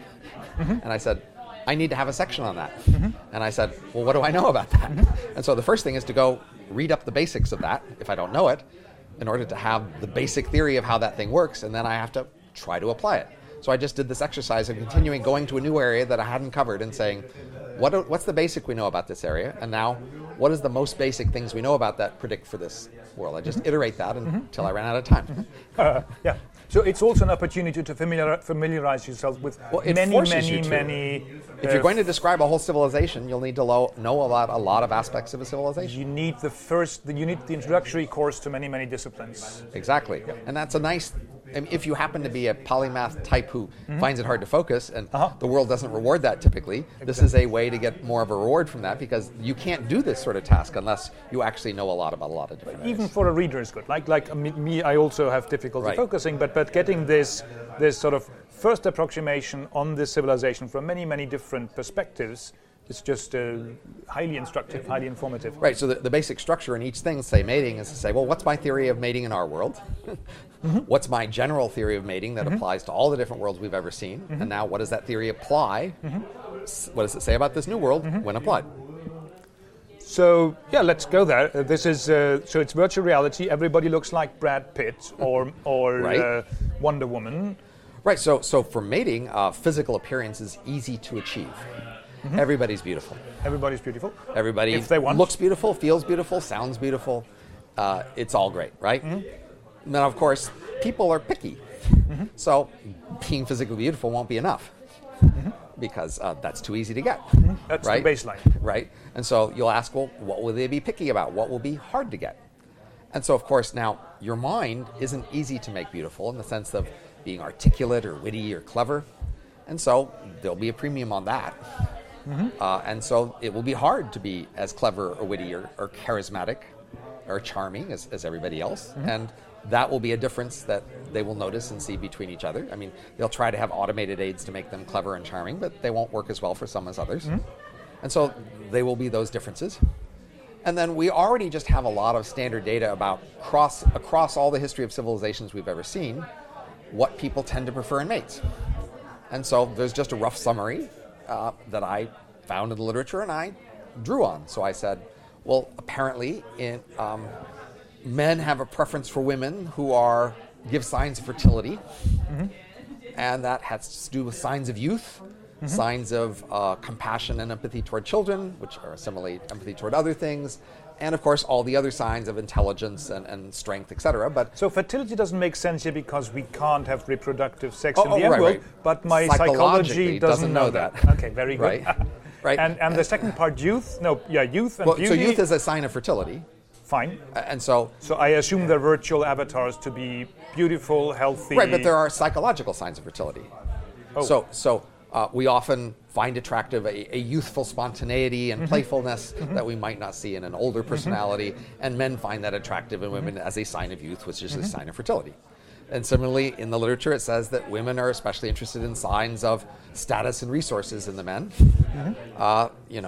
They want not just any man, but a man who's respected by others, liked by others, a man who is powerful, other signs of status, and those are also things I would predict here. Those are just, of course, everybody likes all those things. It's just a matter of emphasis. And so... And they could all be wrong, but historically they seem But to be not the wrong. easy thing to do is, again, this is just my generic method. I don't have the resources to question every literature. The first status is just go read the literature and say, what's their standard conclusion, and then just apply it. I would have to have a strong reason to question a literature to do anything else. So, unless you were more interested in signaling about the... For example, right. About the present than predicting the future. Right, so that's my weak prediction here. Now, I mean, there's an interesting question about sexuality, which is somewhat different than attraction. So pair bonding is pretty robust. That is, people do like over a lifetime to have pair bonds, friends. Serial pair bonds. Right, it doesn't have to be monogamy for life, but almost all of our ancestors had pair bonds, at least that lasted for several years. And so that's a robust thing to predict. I could predict pair bonds. Sexuality is somewhat different in the sense that we have seen places where sex is more versus less important. And sex has been varied a lot across cultures. But I got to predict there'll be some demand for sex. There's an open question how closely that would be tied to the pair bonds.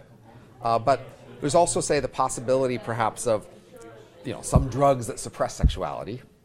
So, for example, we have the history of eunuchs. And we can say, what do eunuchs tell us about the possibility that M's could be less sexual? Because you might say, hey, sex takes a lot of time and energy, distracts you from work. If there's a way to turn a knob to make you less sexual, maybe the M world would do that.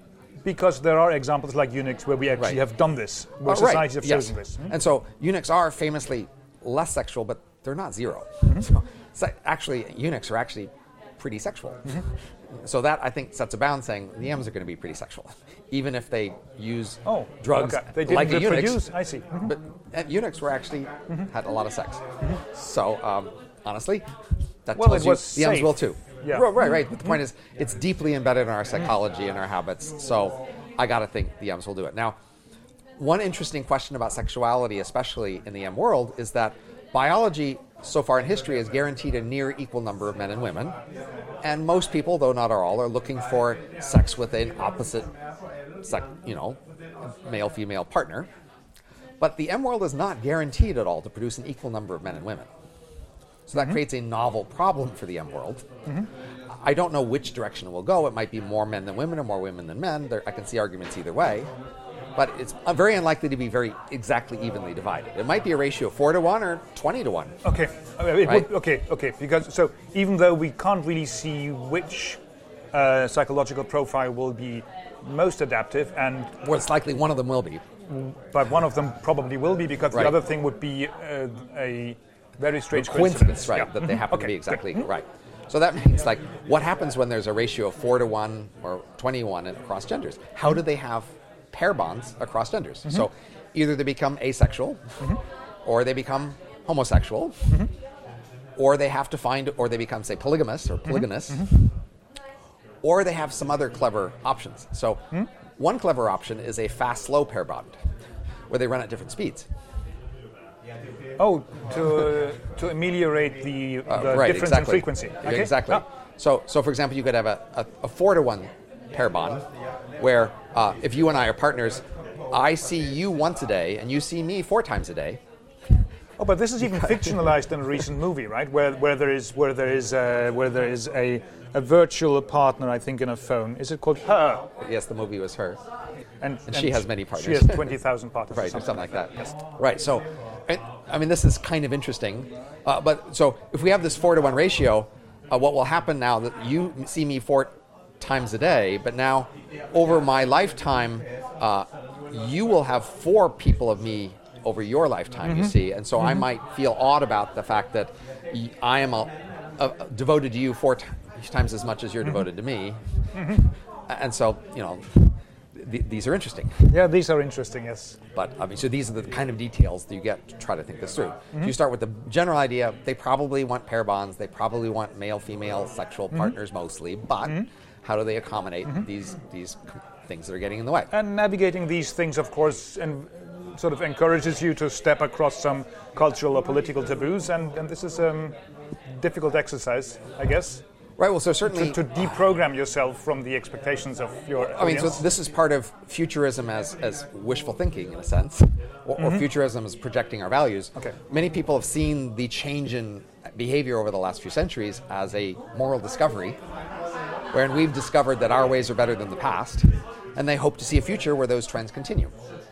And this book is in part saying, well, many of the choices that we make different from our ancestors are less due to moral discovery than our having a different context from them. So if the future context is different, our descendants may not continue with our moral trends. They may go a different direction. So, for example, many people are happy and eager that we are having weaker gender roles, although stronger gender personalities actually, and that we are allowing more freedom and range of gender relationships. And most of us would view that as moral progress of the highest moral order. Progress and a discovery that we want or expect to be permanent. Right. But it need not be permanent. And it need not be permanent because of evil. It could be, impermanent because instead of moral progress, other factors are more causing these changes. And those factors can switch. Let me, so these were a few of these very, very detailed, very fine-grained analysis of surprising aspects of this world, where you can make, I think, surprising and somewhat worrying predictions about what might happen or what could plausibly happen or what would be the logical conclusion of everything we know today. Right. The most entertaining part is, I think, the chapter on jokes, and that seems to be sort of the jokes or swearing, perhaps? Jokes and swearing, yeah. What kind of... So the jokes will be that since everybody works with Susan at work, there will be jokes about Susans, and everybody will know a Susan joke, and it will be largely correct. So today, say an ethnicity is often a unit of a personality style, and we could have, in a story, there might be an Italian, say, an Italian, and a German, and then Jew, they would have representative personalities from those types. And a joke might have Italian or German, and because again, they're representatives. And now in this world, these individual people become these iconic representatives. So, and just as today, a joke or a story about an Italian or German might be somewhat political, and they might be taking a stance whether Italians are good or bad, or whether it's pro or con. Here, a joke or story about Sally would be somewhat political, and it's a stance about whether we like Sally. How many Sallys does it take to screw in a light bulb? Exactly. Yeah. Right. And so now, stories don't have these neutral characters who are apolitical anymore. That is, every story is a story of someone who is important politically, that has a iconic meaning in this culture.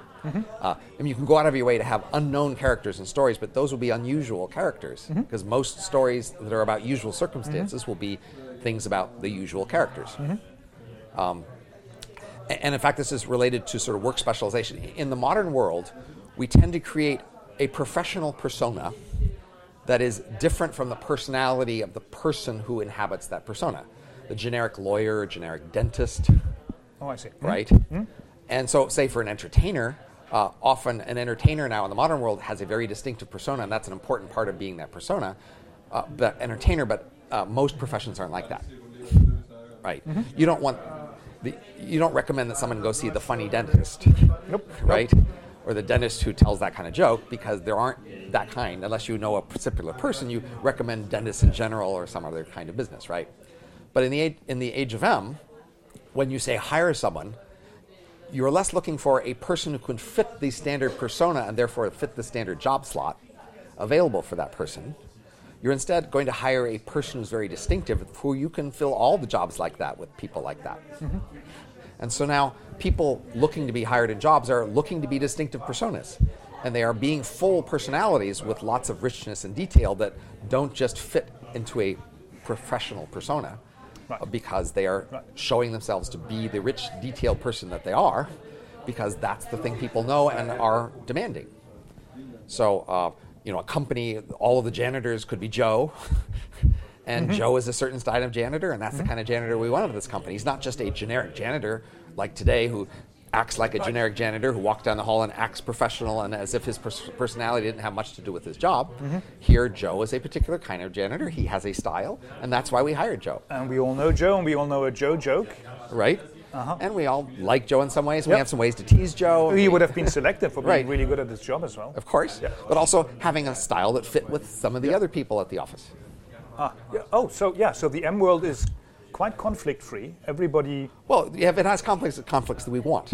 It has conflicts that we want. Yes. Yes. If Fred and Joe tend to have a little antagonism a bit, and they're always like competing against each other, maybe we want that on our team. Maybe we like the way the dynamic of Fred and Joe having this competition. They have a rivalry going, but that works for the office. But otherwise, they would be reasonably content.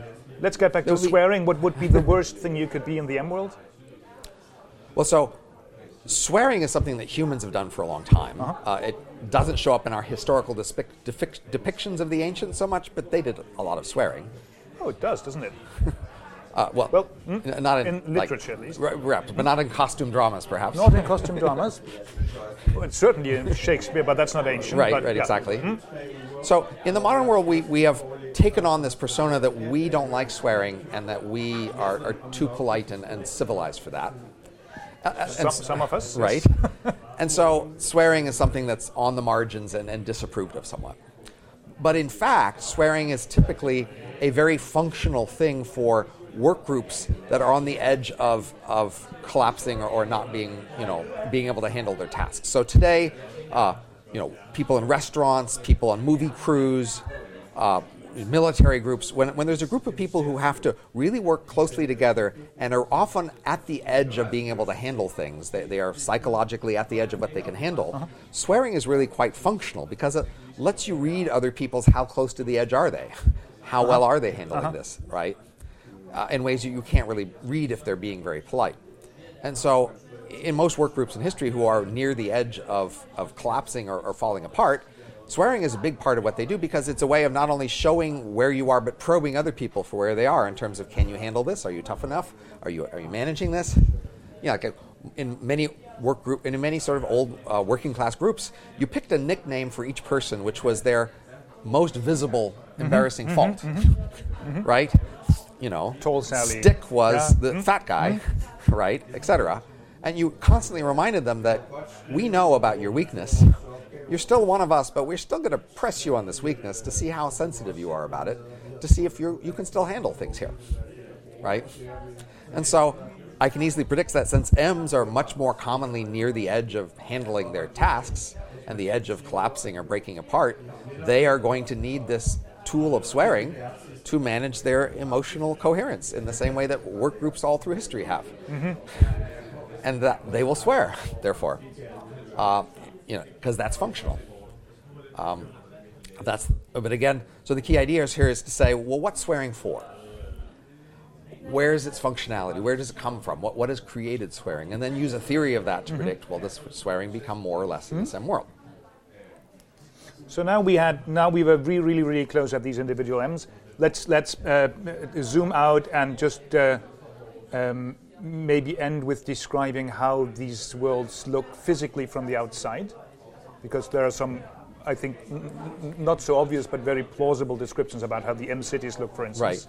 Right. So the main thing is that we today gain from joining cities, like we're in a city right now, but we aren't all in one big city on the Earth. But it's getting that close. We're not there. We're certainly not moving as fast as we could. Nope.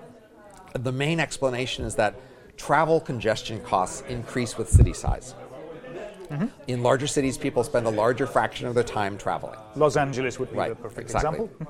Okay, now the M's, they also gain by being close to each other in cities. Why? This is a standard economics concept that the more other people you can easily interact with, the more you can specialize and the more options you have of who to interact with. But Robin, we're all in virtual reality. It doesn't make a difference whether the container housing my computer is in Portugal or on the Earth today. If you have a good enough connection, you can have a virtual reality interaction with anybody in the Earth and not know where they are. Via Skype. Right, for example. But that's because of the speed we're at. When M's run at 1,000 times human speed, they need to be a lot closer to each other before the speed of light becomes a limit. So, in fact, they need to be within 100 kilometers of each other, say. If they're farther away from that, they will notice the delay by noticing how far away somebody is. And the delay in a conversation will be slightly maladaptive, which will make it less natural and comfortable. So they want to be close enough to each other so that they can have an interaction without noticing how far away the other person is. And that sets a typical city-size scale of, say, 100 kilometers if they are interacting at if their speed is 1,000 times human speed. Okay.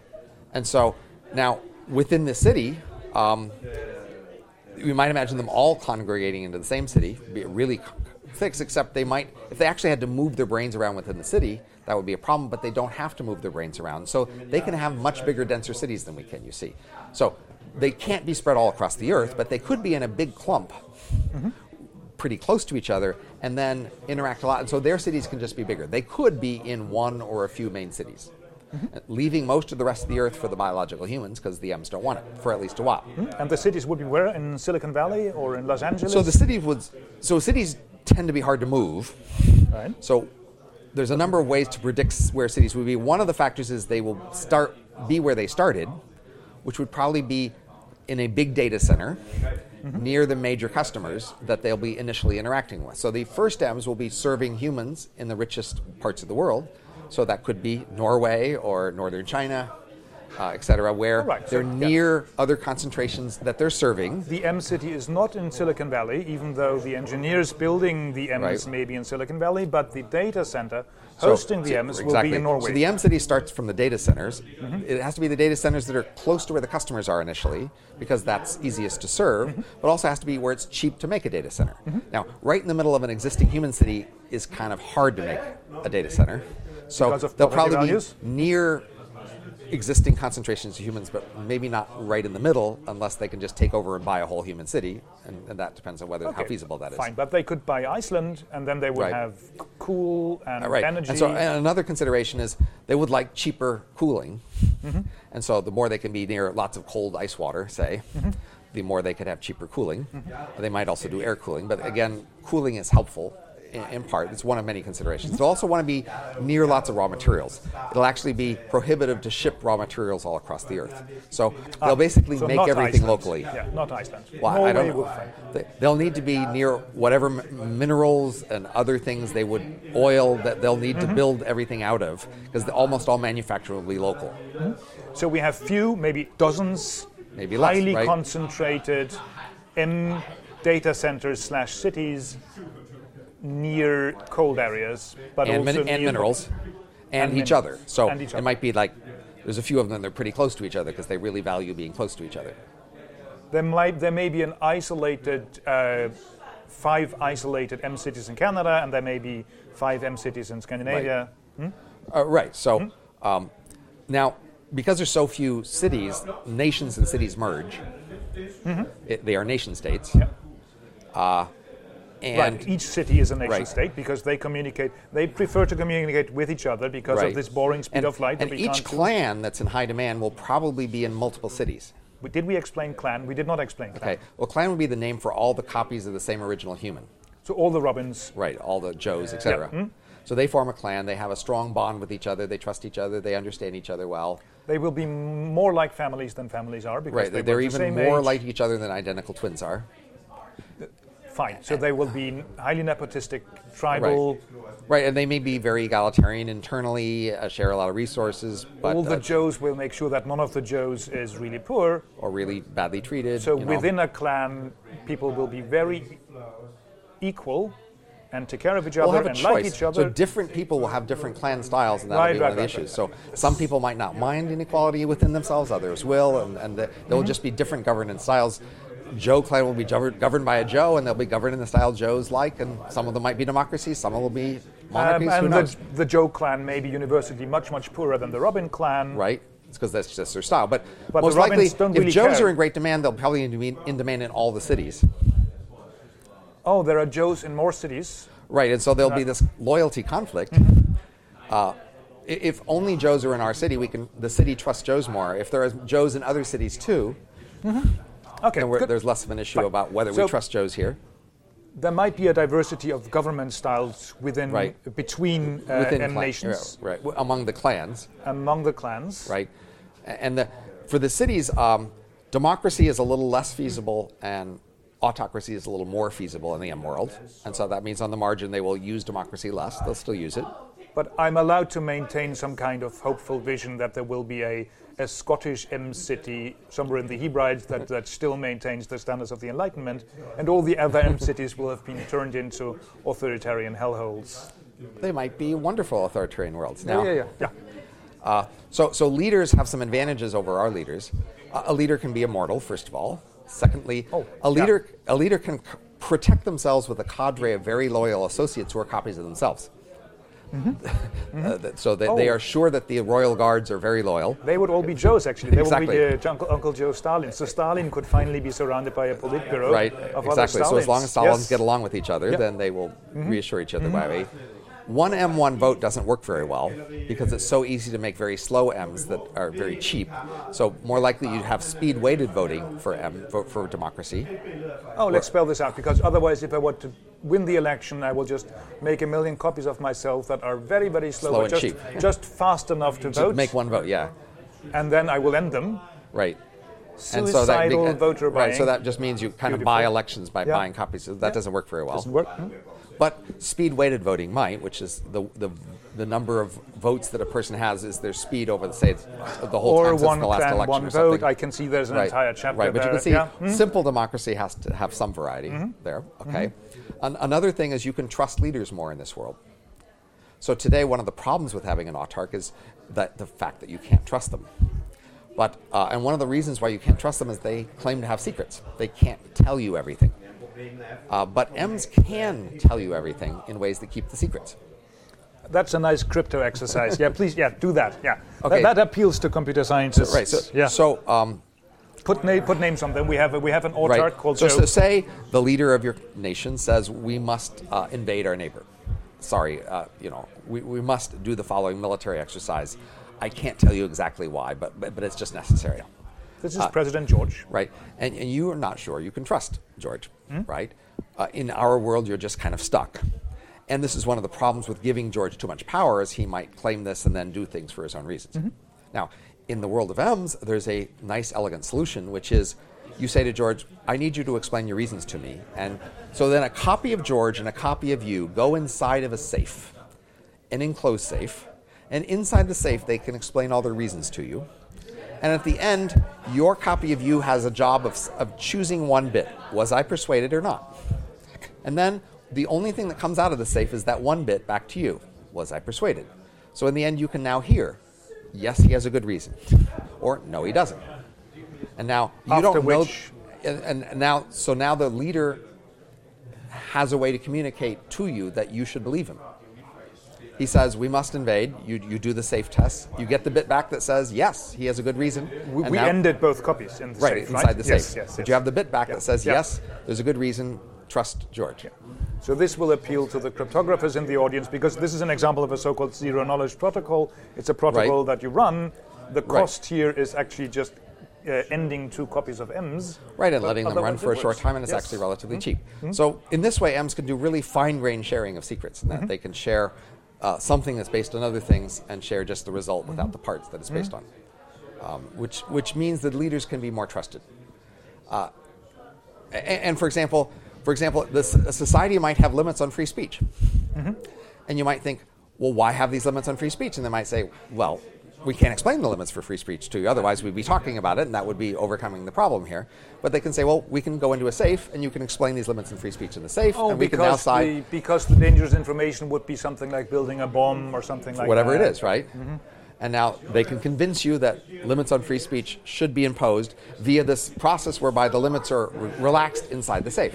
Take Robin, they will never convince me about the limits of free Well, speech. we could find that out. We can Yes, see what we bit could. comes out. We That's could. the whole point.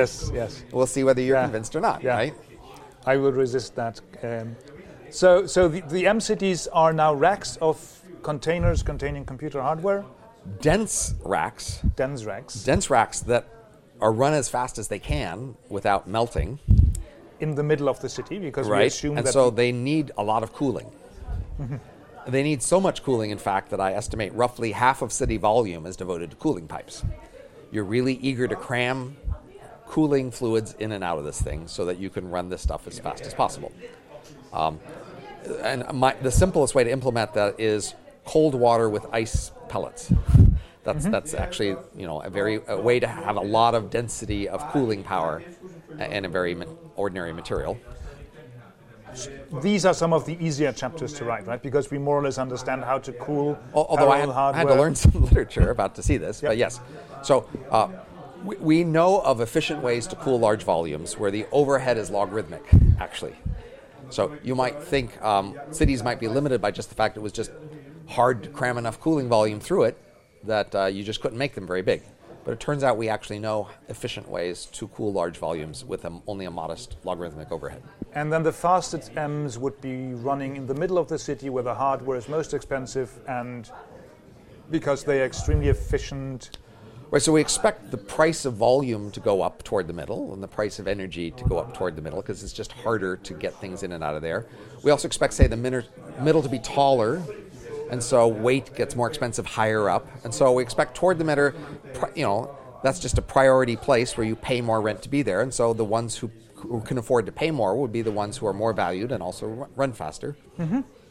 And so there'd be just an ordinary spectrum. This is actually familiar in our cities today.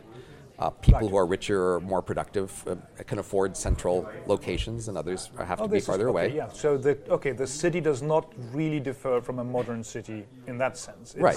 Most of the efficiency is going to be in the middle. Cities are taller in the middle. Cities are denser in the middle. And most meetings are held in the middle of the city. Right. Now these cities, though, are just crammed full of computer hardware. Yeah. And so, in reality, are kind of functional looking. But they see their cities in virtual reality. So they would see a mapping of their city that roughly had the same positions and relationships of things to be useful to them, but it doesn't have to be exactly faithful. It would be a beautified version of it, which would be inspiring and the city they see. So they might see gleaming spires and broad boulevards, shining sunlight, etc., because that's how they see their city. But functionally, they need to know where things are because they go places and they want to know what's fast to interact with, what's easy to get to, etc. Those are just things they need to know. And outside of these M cities, we need to talk. We started talking about robots because not all the M's are living in virtual reality. Some of the M's we assume. Whenever they're doing physical tasks, like they might be moving materials in a truck from one place to another, they might be running a mine, they might be managing a factory, they might be assembling computer hardware, perhaps disassembling old retired hardware. They will need to, at those times, be paying attention to the physical world and using physical actuators and physical sensors. But they don't need to permanently attach themselves to such things. So it's like us driving a car. When you need to drive a car, you get into a car and drive. And for the period that you're driving, it's as if the car was your body. Right, and our brains seem to be really good at understanding. And we can adapt to a wide range of machines as if they were our body. And we invent stories that this is actually my arm, even though it's a robot arm. And we just map our senses and our arms and legs onto the machines we have. So people do that when they work steam shovels and work all sorts of machines. They treat them as if it was part of their body. So M's would just quickly be able to move into whatever machine was needed to do a task. It might be a spider shape, it might be something else, whatever it is that's for the task. But when they're done with the task and want to take a break, they can just go back to looking and feeling like a human because that's probably more comfortable. Right. And the robots might be tiny in order to handle the piping systems in the middle of the city. Or and then the speeds would be matched to whatever physical task they have. So the minds only need to be fast enough to control whatever the reaction time of the device they're working with is. Today, if you're driving a oil tanker, the reaction time is pretty slow. You don't actually need a very fast mind for something like that. But whenever action gets faster, maybe you speed up your mind to focus on a fast activity. So the minds of and also the body size is matched to the speed. So interesting, like our minds happen to be at roughly the right speed for our bodies. That is, we have a 1/10 of a second reaction time, which is roughly the fastest period we can produce in any of our fluctuations of our body. As opposed to certain insects or very small birds. But if we make our body 1,000 times smaller, then it can have fluctuations 1,000 times faster, and then you need a brain 1,000 times faster to manage it. Animals like that exist. Exactly. So M's were 1,000 times faster. If they want a body matched to their speed, it would be a body 1,000 times shorter than our body. And in that world, their body would feel natural in many ways, although some things would be different. Gravity feels much weaker when you're much smaller. Frictional resistance in water and air is much more bothersome. Fluctuations are more noticeable. Light has more, diffraction. There are some things that in smaller bodies they would notice as different, but in many ways it's like an ordinary body, smaller, faster. And then outside of this partially robot-inhabited city of racks and racks of computer hardware, at least for a brief time, there may be biological humans walking around in the rest of Norway. So I estimate the whole age of M to last a year or two, beyond which I'm not going to make predictions. Yeah, that's, again, when you see this the first time, that seems dramatic. Why is it only a year? So from the outside. Right. So I'm making analogies with the last eras we've seen, the era of animal brains, and then foragers, and then farmers, and then humans. Each of these eras lasted between 8 and 16 doublings before something else happened. And if the economy doubles every month, then in a year or two you see that many doublings. And so that's plausibly the scale at which something else would happen. Because the M city runs maybe 1,000 times faster than 1 year Right. of actual human time. It's 1,000 years for them. And 1,000 years of M time will probably be technologically as advanced Right. as So they would experience a lot of social change over 1,000 years. just like we did from 1,000 years ago. And so, again, that's how I set my boundaries in my analysis. I'm not predicting the entire future. Nope. I'm just predicting the next era after ours. That's pretty different, but not everything happens in that era. In particular, space colonization doesn't happen much. Right, they don't care about going to the moon. That's also Because they can't do very much in 2 years about that. In fact, they focus on a smaller section of the Earth. In fact, from the point of view of the M cities, other parts of the Earth as if they're another part of the galaxy. They're just far away. They take a long time to get there. They're not very. They are hard to interact with. Slow. They might even be opaque and not even know what's happening there. If you know. They might have stories about us, right? I guess Right. the M's would feel towards us like Right. we feel towards Shakespeare or Right, the so ancients. in the way we think of a galaxy as a vast thing and things far away or unknown and strange, they could think of the Earth that way. The Earth becomes a vast thing with far away things unknown because for them, as they get faster, the scales expand. And when 8-year-old Tor 1 is spun up again from a copy and goes to school and learns about the history of its species and learns about, say, the Industrial Age and Right.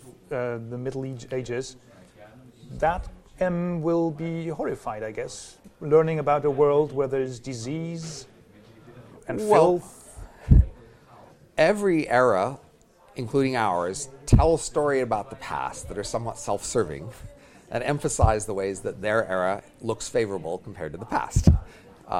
The farming world did that for foragers. The farming world saw themselves as civilized, and foragers were wild beasts, and farmers were proud of that difference, right? And then we today are more forager-like, and we're proud of how we are more self-realized and richer and comfortable and less violent, perhaps, than farming era people. So we each focus on the differences, and we tell an origin story of how the good people made our good world out of the old bad world through heroic frontiers and changes, right? And the M's will tell the same sort of stories about the heroic origin of their world and how their world is so much better in so many ways than even our world today and the worlds before. They will have nostalgia and perhaps gratitude for worlds before, but less respect, which is how we think about our ancestors as well, if you realize. We find stories interesting of our ancestors, but we often feel a little proud that we are smarter and more knowledgeable, and we think we're more moral than they were. Morally superior. Yeah, right. They are And the somewhat- M's will do that as well with us. So the M's will, first of all, focus on how much more productive they are. They are hardworking, they are smart, they are conscientious. and take pride in that. And they take strong pride in that, and they will see the biological humans and their ancestors as much lazier, stupider, less committed, less loyal, less they lied more, etc., less knowing themselves, because the M's will be proud of the fact they understand themselves and they've come to terms with their limits and who they are.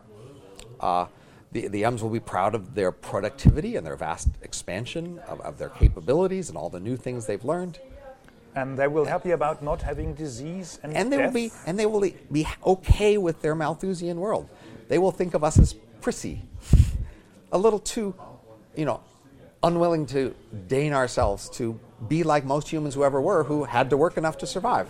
They will think of that as, they have to justify their existence. They should have to justify their existence. Almost everybody has to justify their existence. You industry era people think you are entitled to exist. So the era we live in, you sometimes describe as dream time. Dreamtime, yes. That is we are us right now. Unusual exception in history. We have a number of unusual characteristics that will make ours an interesting era to place stories in, but also able to be criticized from the outside. So there's in some ways in which the M's have things in common with our distant forager ancestors. One is they living at subsistence. They are in tune with their world. They're also going to be they're like farmers, they will be religious and loyal and self-controlled. And in the dream time, we are rich, and we feel like being rich means we no longer efface the constraints and things that our ancestors had. Our ancestors had to justify their existence by producing enough food to survive. They had to worry about military threats from outsiders. They had to worry about diseases killing them off. They had to not assume they could exist or should exist. They had to think, is our, say, nation militarily strong enough to resist an outsider? Are we inviting a threat by seeming lazy and et cetera? Are we being suspicious enough? And that just thought of that as their duty. But we today don't think that's our duty. We don't think it should have to be our duty. Well, in this tiny window, which may just be a few generations, right? So we can get away with not doing the things that our ancestors always had to do to survive, and that our descendants, we don't have to have as many babies as possible. We don't have to be prepared constantly for war. We don't have to make sure we can be as productive as possible so our children don't starve. These are things we feel entitled to be. We are entitled to search and self-discover ourselves and travel the world and pick the career that feels the most satisfying. And, we feel this is the world that is our world, and we are entitled to it, and that's the dream time. Mm-hmm. And it's an exciting time to tell a story, and because characters in this world have a lot of freedom. As we said before, rich people, to decide what they do, you have to know what they want. Right. And so our characters do different things depending on what they want. Whereas a character in a world that's near subsistence mostly does what they want based on what they have to do. Excellent. Did we cover everything? Well, we didn't talk about software engineers. I don't know if you want to talk about that, but let's talk about software engineers then. That's highly specific and maybe a good way to end this super brutal view of the future. But it gives you another sort of concrete image. Yeah, because the details here are really fascinating, and the more detail we add, the easier it becomes to think imagine about the this. world, right? So, over the last half century, software engineering practice has changed because the cost of computer hardware, processing, and memory has fallen by so many orders of magnitude. Long ago, you had to be very stingy with these things because they were very expensive. Well, long ago, there were no software engineers, right? Say the discipline 70 years ago, right? Well, there were programmers, say. There were programmers 70 years ago, and software engineering started as a discipline in the 70s, 80s. Well, wherever you want to draw the line. But the key point is, long ago, they had to pay very close attention to resources because it was very expensive. Yes. And so they spent a lot of thinking time for any one piece of code because it was important to get it right. Fit it into 2 kilobytes of RAM and or now, something. over time, as things get cheaper and cheaper, relatively, the software engineer is expensive.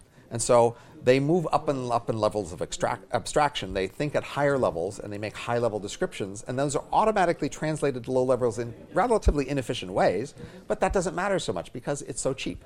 Let's just spell this out. So we are used to writing programming languages in higher and higher, more universal, increasingly functional programming languages, which are translated by a sequence of compilers down to assembly code. But I remember that when I started programming in 82 or something like that, I actually wrote in machine code. Because you had to understand it a bit. Yeah, but today people don't even bother to understand the machine code. They just understand the higher level languages. I certainly don't teach this at all, even though I did it and found it enjoyable. So the nature of programming or software engineering has changed over the years because of the relative cost of hardware and software. Absolutely. Okay.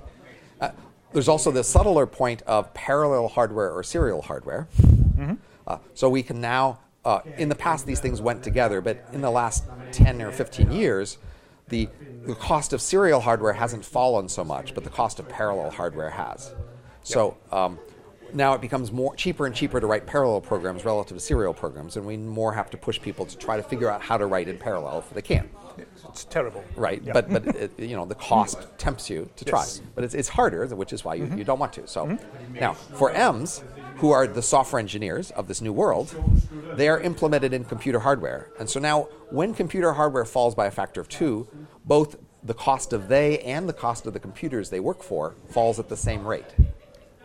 The engineer is running on the substrate, on the very substrate that they're he or programming she for. is programming for. Right. And so, and brains are also very parallel pieces of software. So basically, the cost of writing parallel software and the cost of an M stay at the same relative cost for a long time now.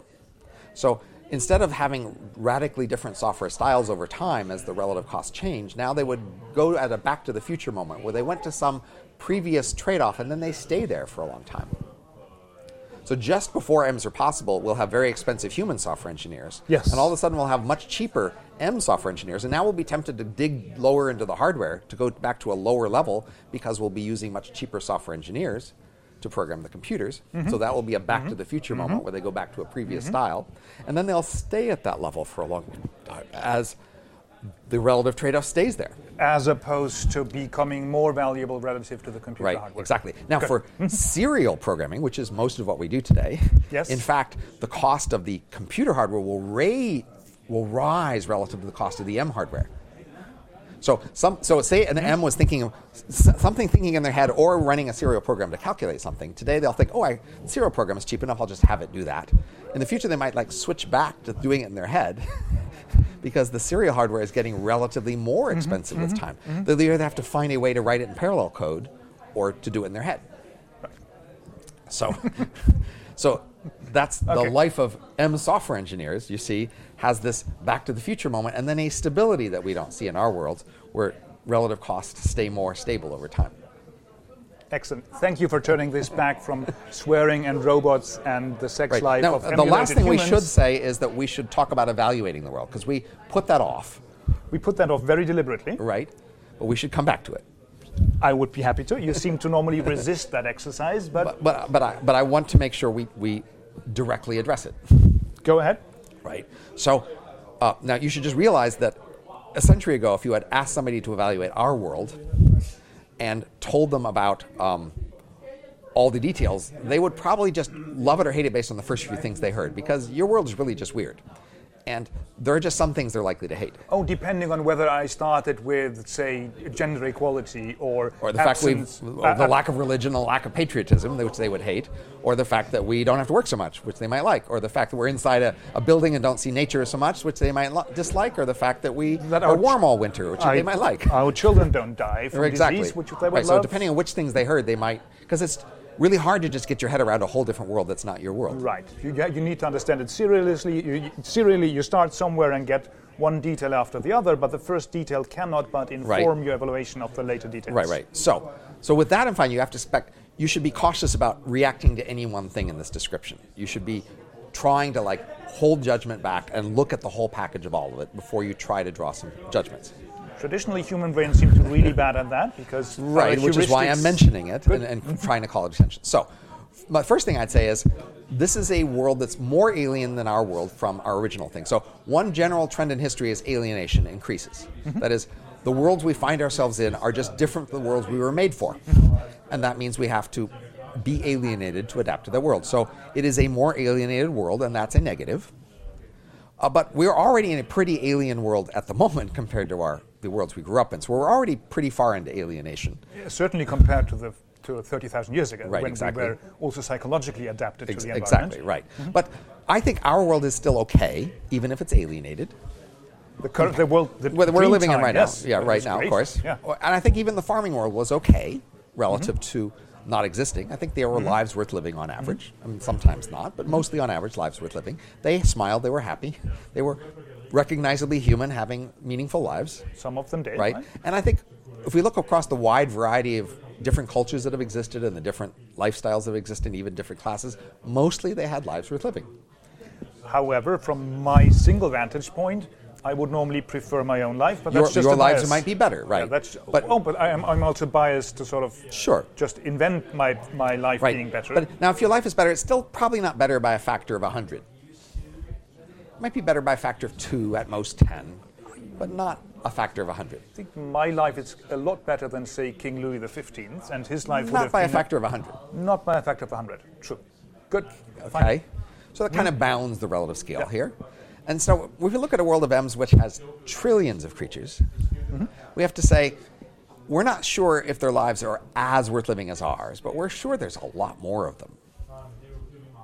And if you're willing to multiply the number of lives times the value per life, as long as there's more than 10 times many of them and they are less than 10 times less valuable, you kind of say it's an okay world. It's a world that you might not mind being replacing our world on that basis, at least. That's a weak kind of claim to make. So basically, it seems that humans are pretty adaptable to many different social circumstances. People find meaning and happiness in a pretty wide range of lives and worlds. It's not that nothing matters, it's that people are pretty adaptable. This is a common observation of, anthropology and sociology, that people are culturally adaptive. We find ways to find meaning and happiness in whatever world we show up in. As long as, we can have really miserable worlds, but like concentration camp or something. But, slavery, for many people life is suffering.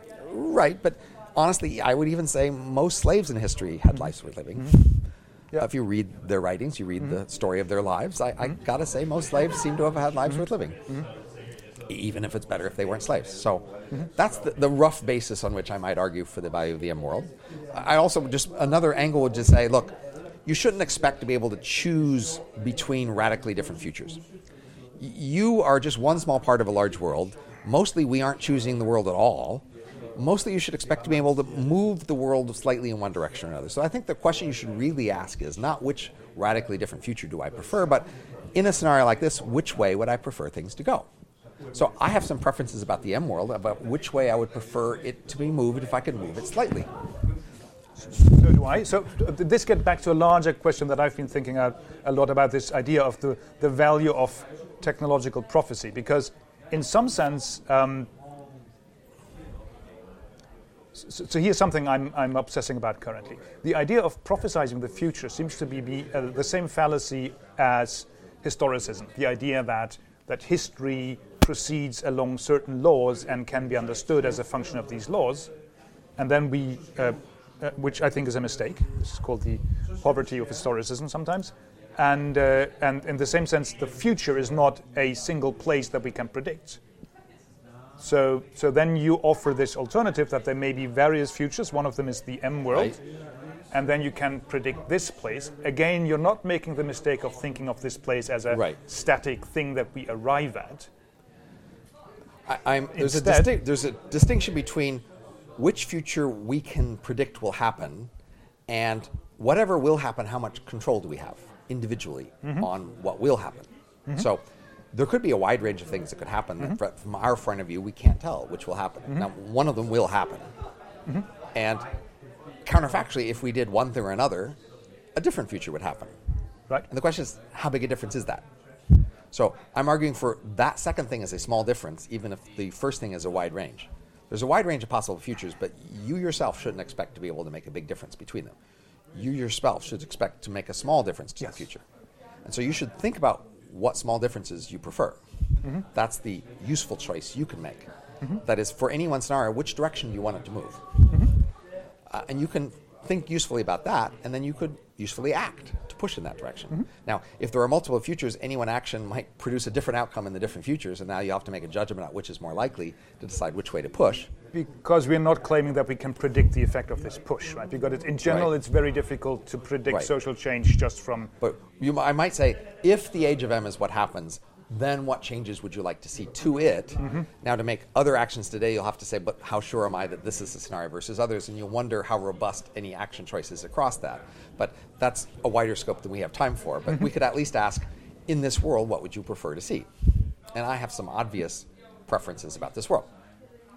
You will tell us? Yes. So one obvious preference is, if M's were initially enslaved and badly treated by humans, it won't go well for the biological humans later on when the M's are in full control. Because this is one of the questions that I often get. Why would these M's, why can't we just treat them as slaves? Yes. That's a gamble that you can maintain that level of control. If you lose that level of control, then humans are quite vulnerable to the M's. So the M's are fundamentally more productive, smarter, faster, cleverer. The economic pressures will be to let them run 1,000 times faster than humans. So human oversight will have to be at a very high level. M's will have to be authorized to make a lot of pretty detailed choices. It doesn't work that well having slaves with that much discretion. And slavery doesn't work very well anyway, right? Compared to, say, just unfettered capitalism. Well, in history, we've had periods when land was scarce and when labor was scarce. When labor is scarce, wages are high, and there's a point to having slaves because it costs less to feed a slave than to hire a free worker. But when land is scarce and labor is plentiful, wages fall to a subsistence level, and there's no point to owning a slave. The value of a slave is near zero because it costs as much to feed a slave as it does to hire a free worker. So the Age of M is that sort of situation where there's not much point to owning a slave because they're already as cheap as they could get because of the plentiful M workers. Now, yes, it's wonderful that we can avoid slavery by having a world that is even more terrible. Now, there have been times in the past where, say, you could get more work out of a slave than a free worker because you could, say, torture them to work harder than a free worker might work. That worked best in relatively simple physical tasks like picking cotton or something. When we went to, say, house slaves or city slaves who had much more complicated jobs and needing a lot more discretion, they were typically given as much freedom and treated as well as free workers because otherwise it didn't go well. So basically there's not that much point. No, and torturing a programmer doesn't make any sense, especially if the programmer lacks programming. Then and especially again, what we'd like is for the history of the transition to be the M's being grateful for the humans for helping to enable and create the transition. The source who created and helped. Us being the resistors and dominators that they had to escape from doesn't work very well for them treating humans better later. The other thing I would really like out of the transition is that there's a danger that initially the M world will look at the currently most productive humans at the time, which are, say, Ivy League school graduates who are mostly white, male, upper-class people, and fill the M world with copies of those. And basically most of the rest of the Earth's culture has very little heritage in the M world.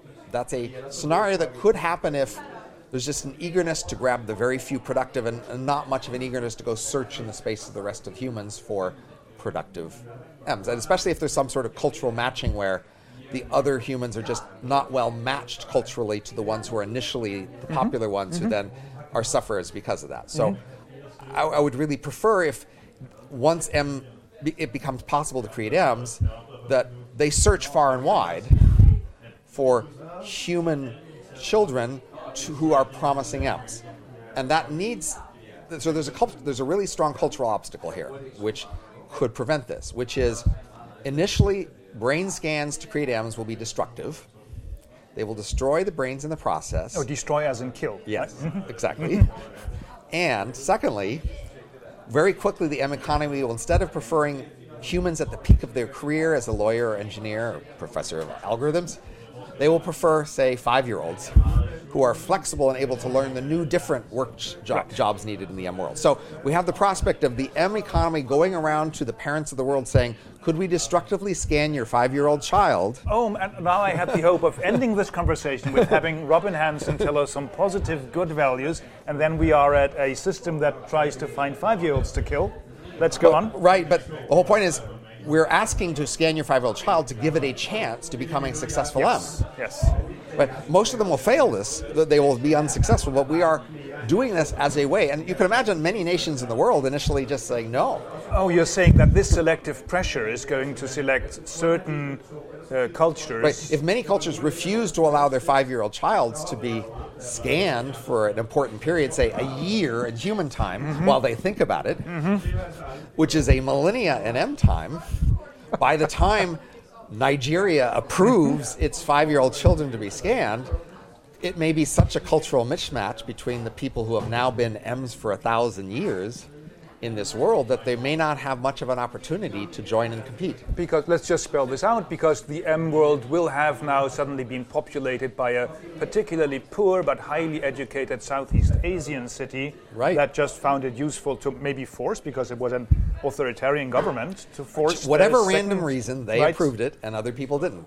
And then we have an M world that is selected from a very narrow part of the humanity. And that would be not very good. It would also not be the M world would not be incentivized to do that. Okay, but you're telling me there may be other reasons that the M world doesn't control that mean that their access to intelligent 5-year-olds... So, exactly. Initially, the M world will be a small part of the world. It will be making peace with the humans. It will be compromising and accommodating the humans as best it can to prosper, and that may be accommodating arbitrary, perhaps regretful limitations that parts of the world place on who can try to be an M.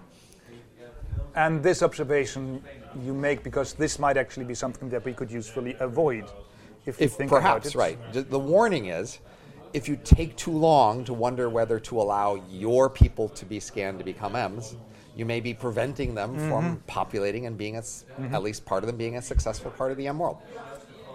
For the brief part in which this society will exist. Yes.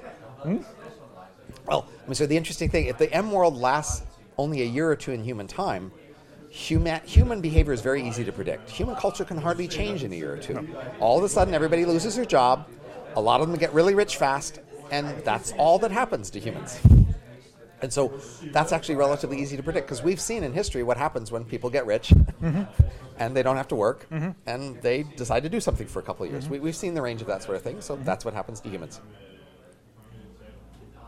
Well, on that happy note, I think we can end thoughtful note, at least. It's very nice chatting, and I hope our listeners are now scratching their heads wondering, does this make any sense whatsoever? Or buy a copy of the book, The Age of M, by Robin Hanson, now available in paperback. Well. Robin, thanks a lot for coming. Thanks for having me. And thanks for listening.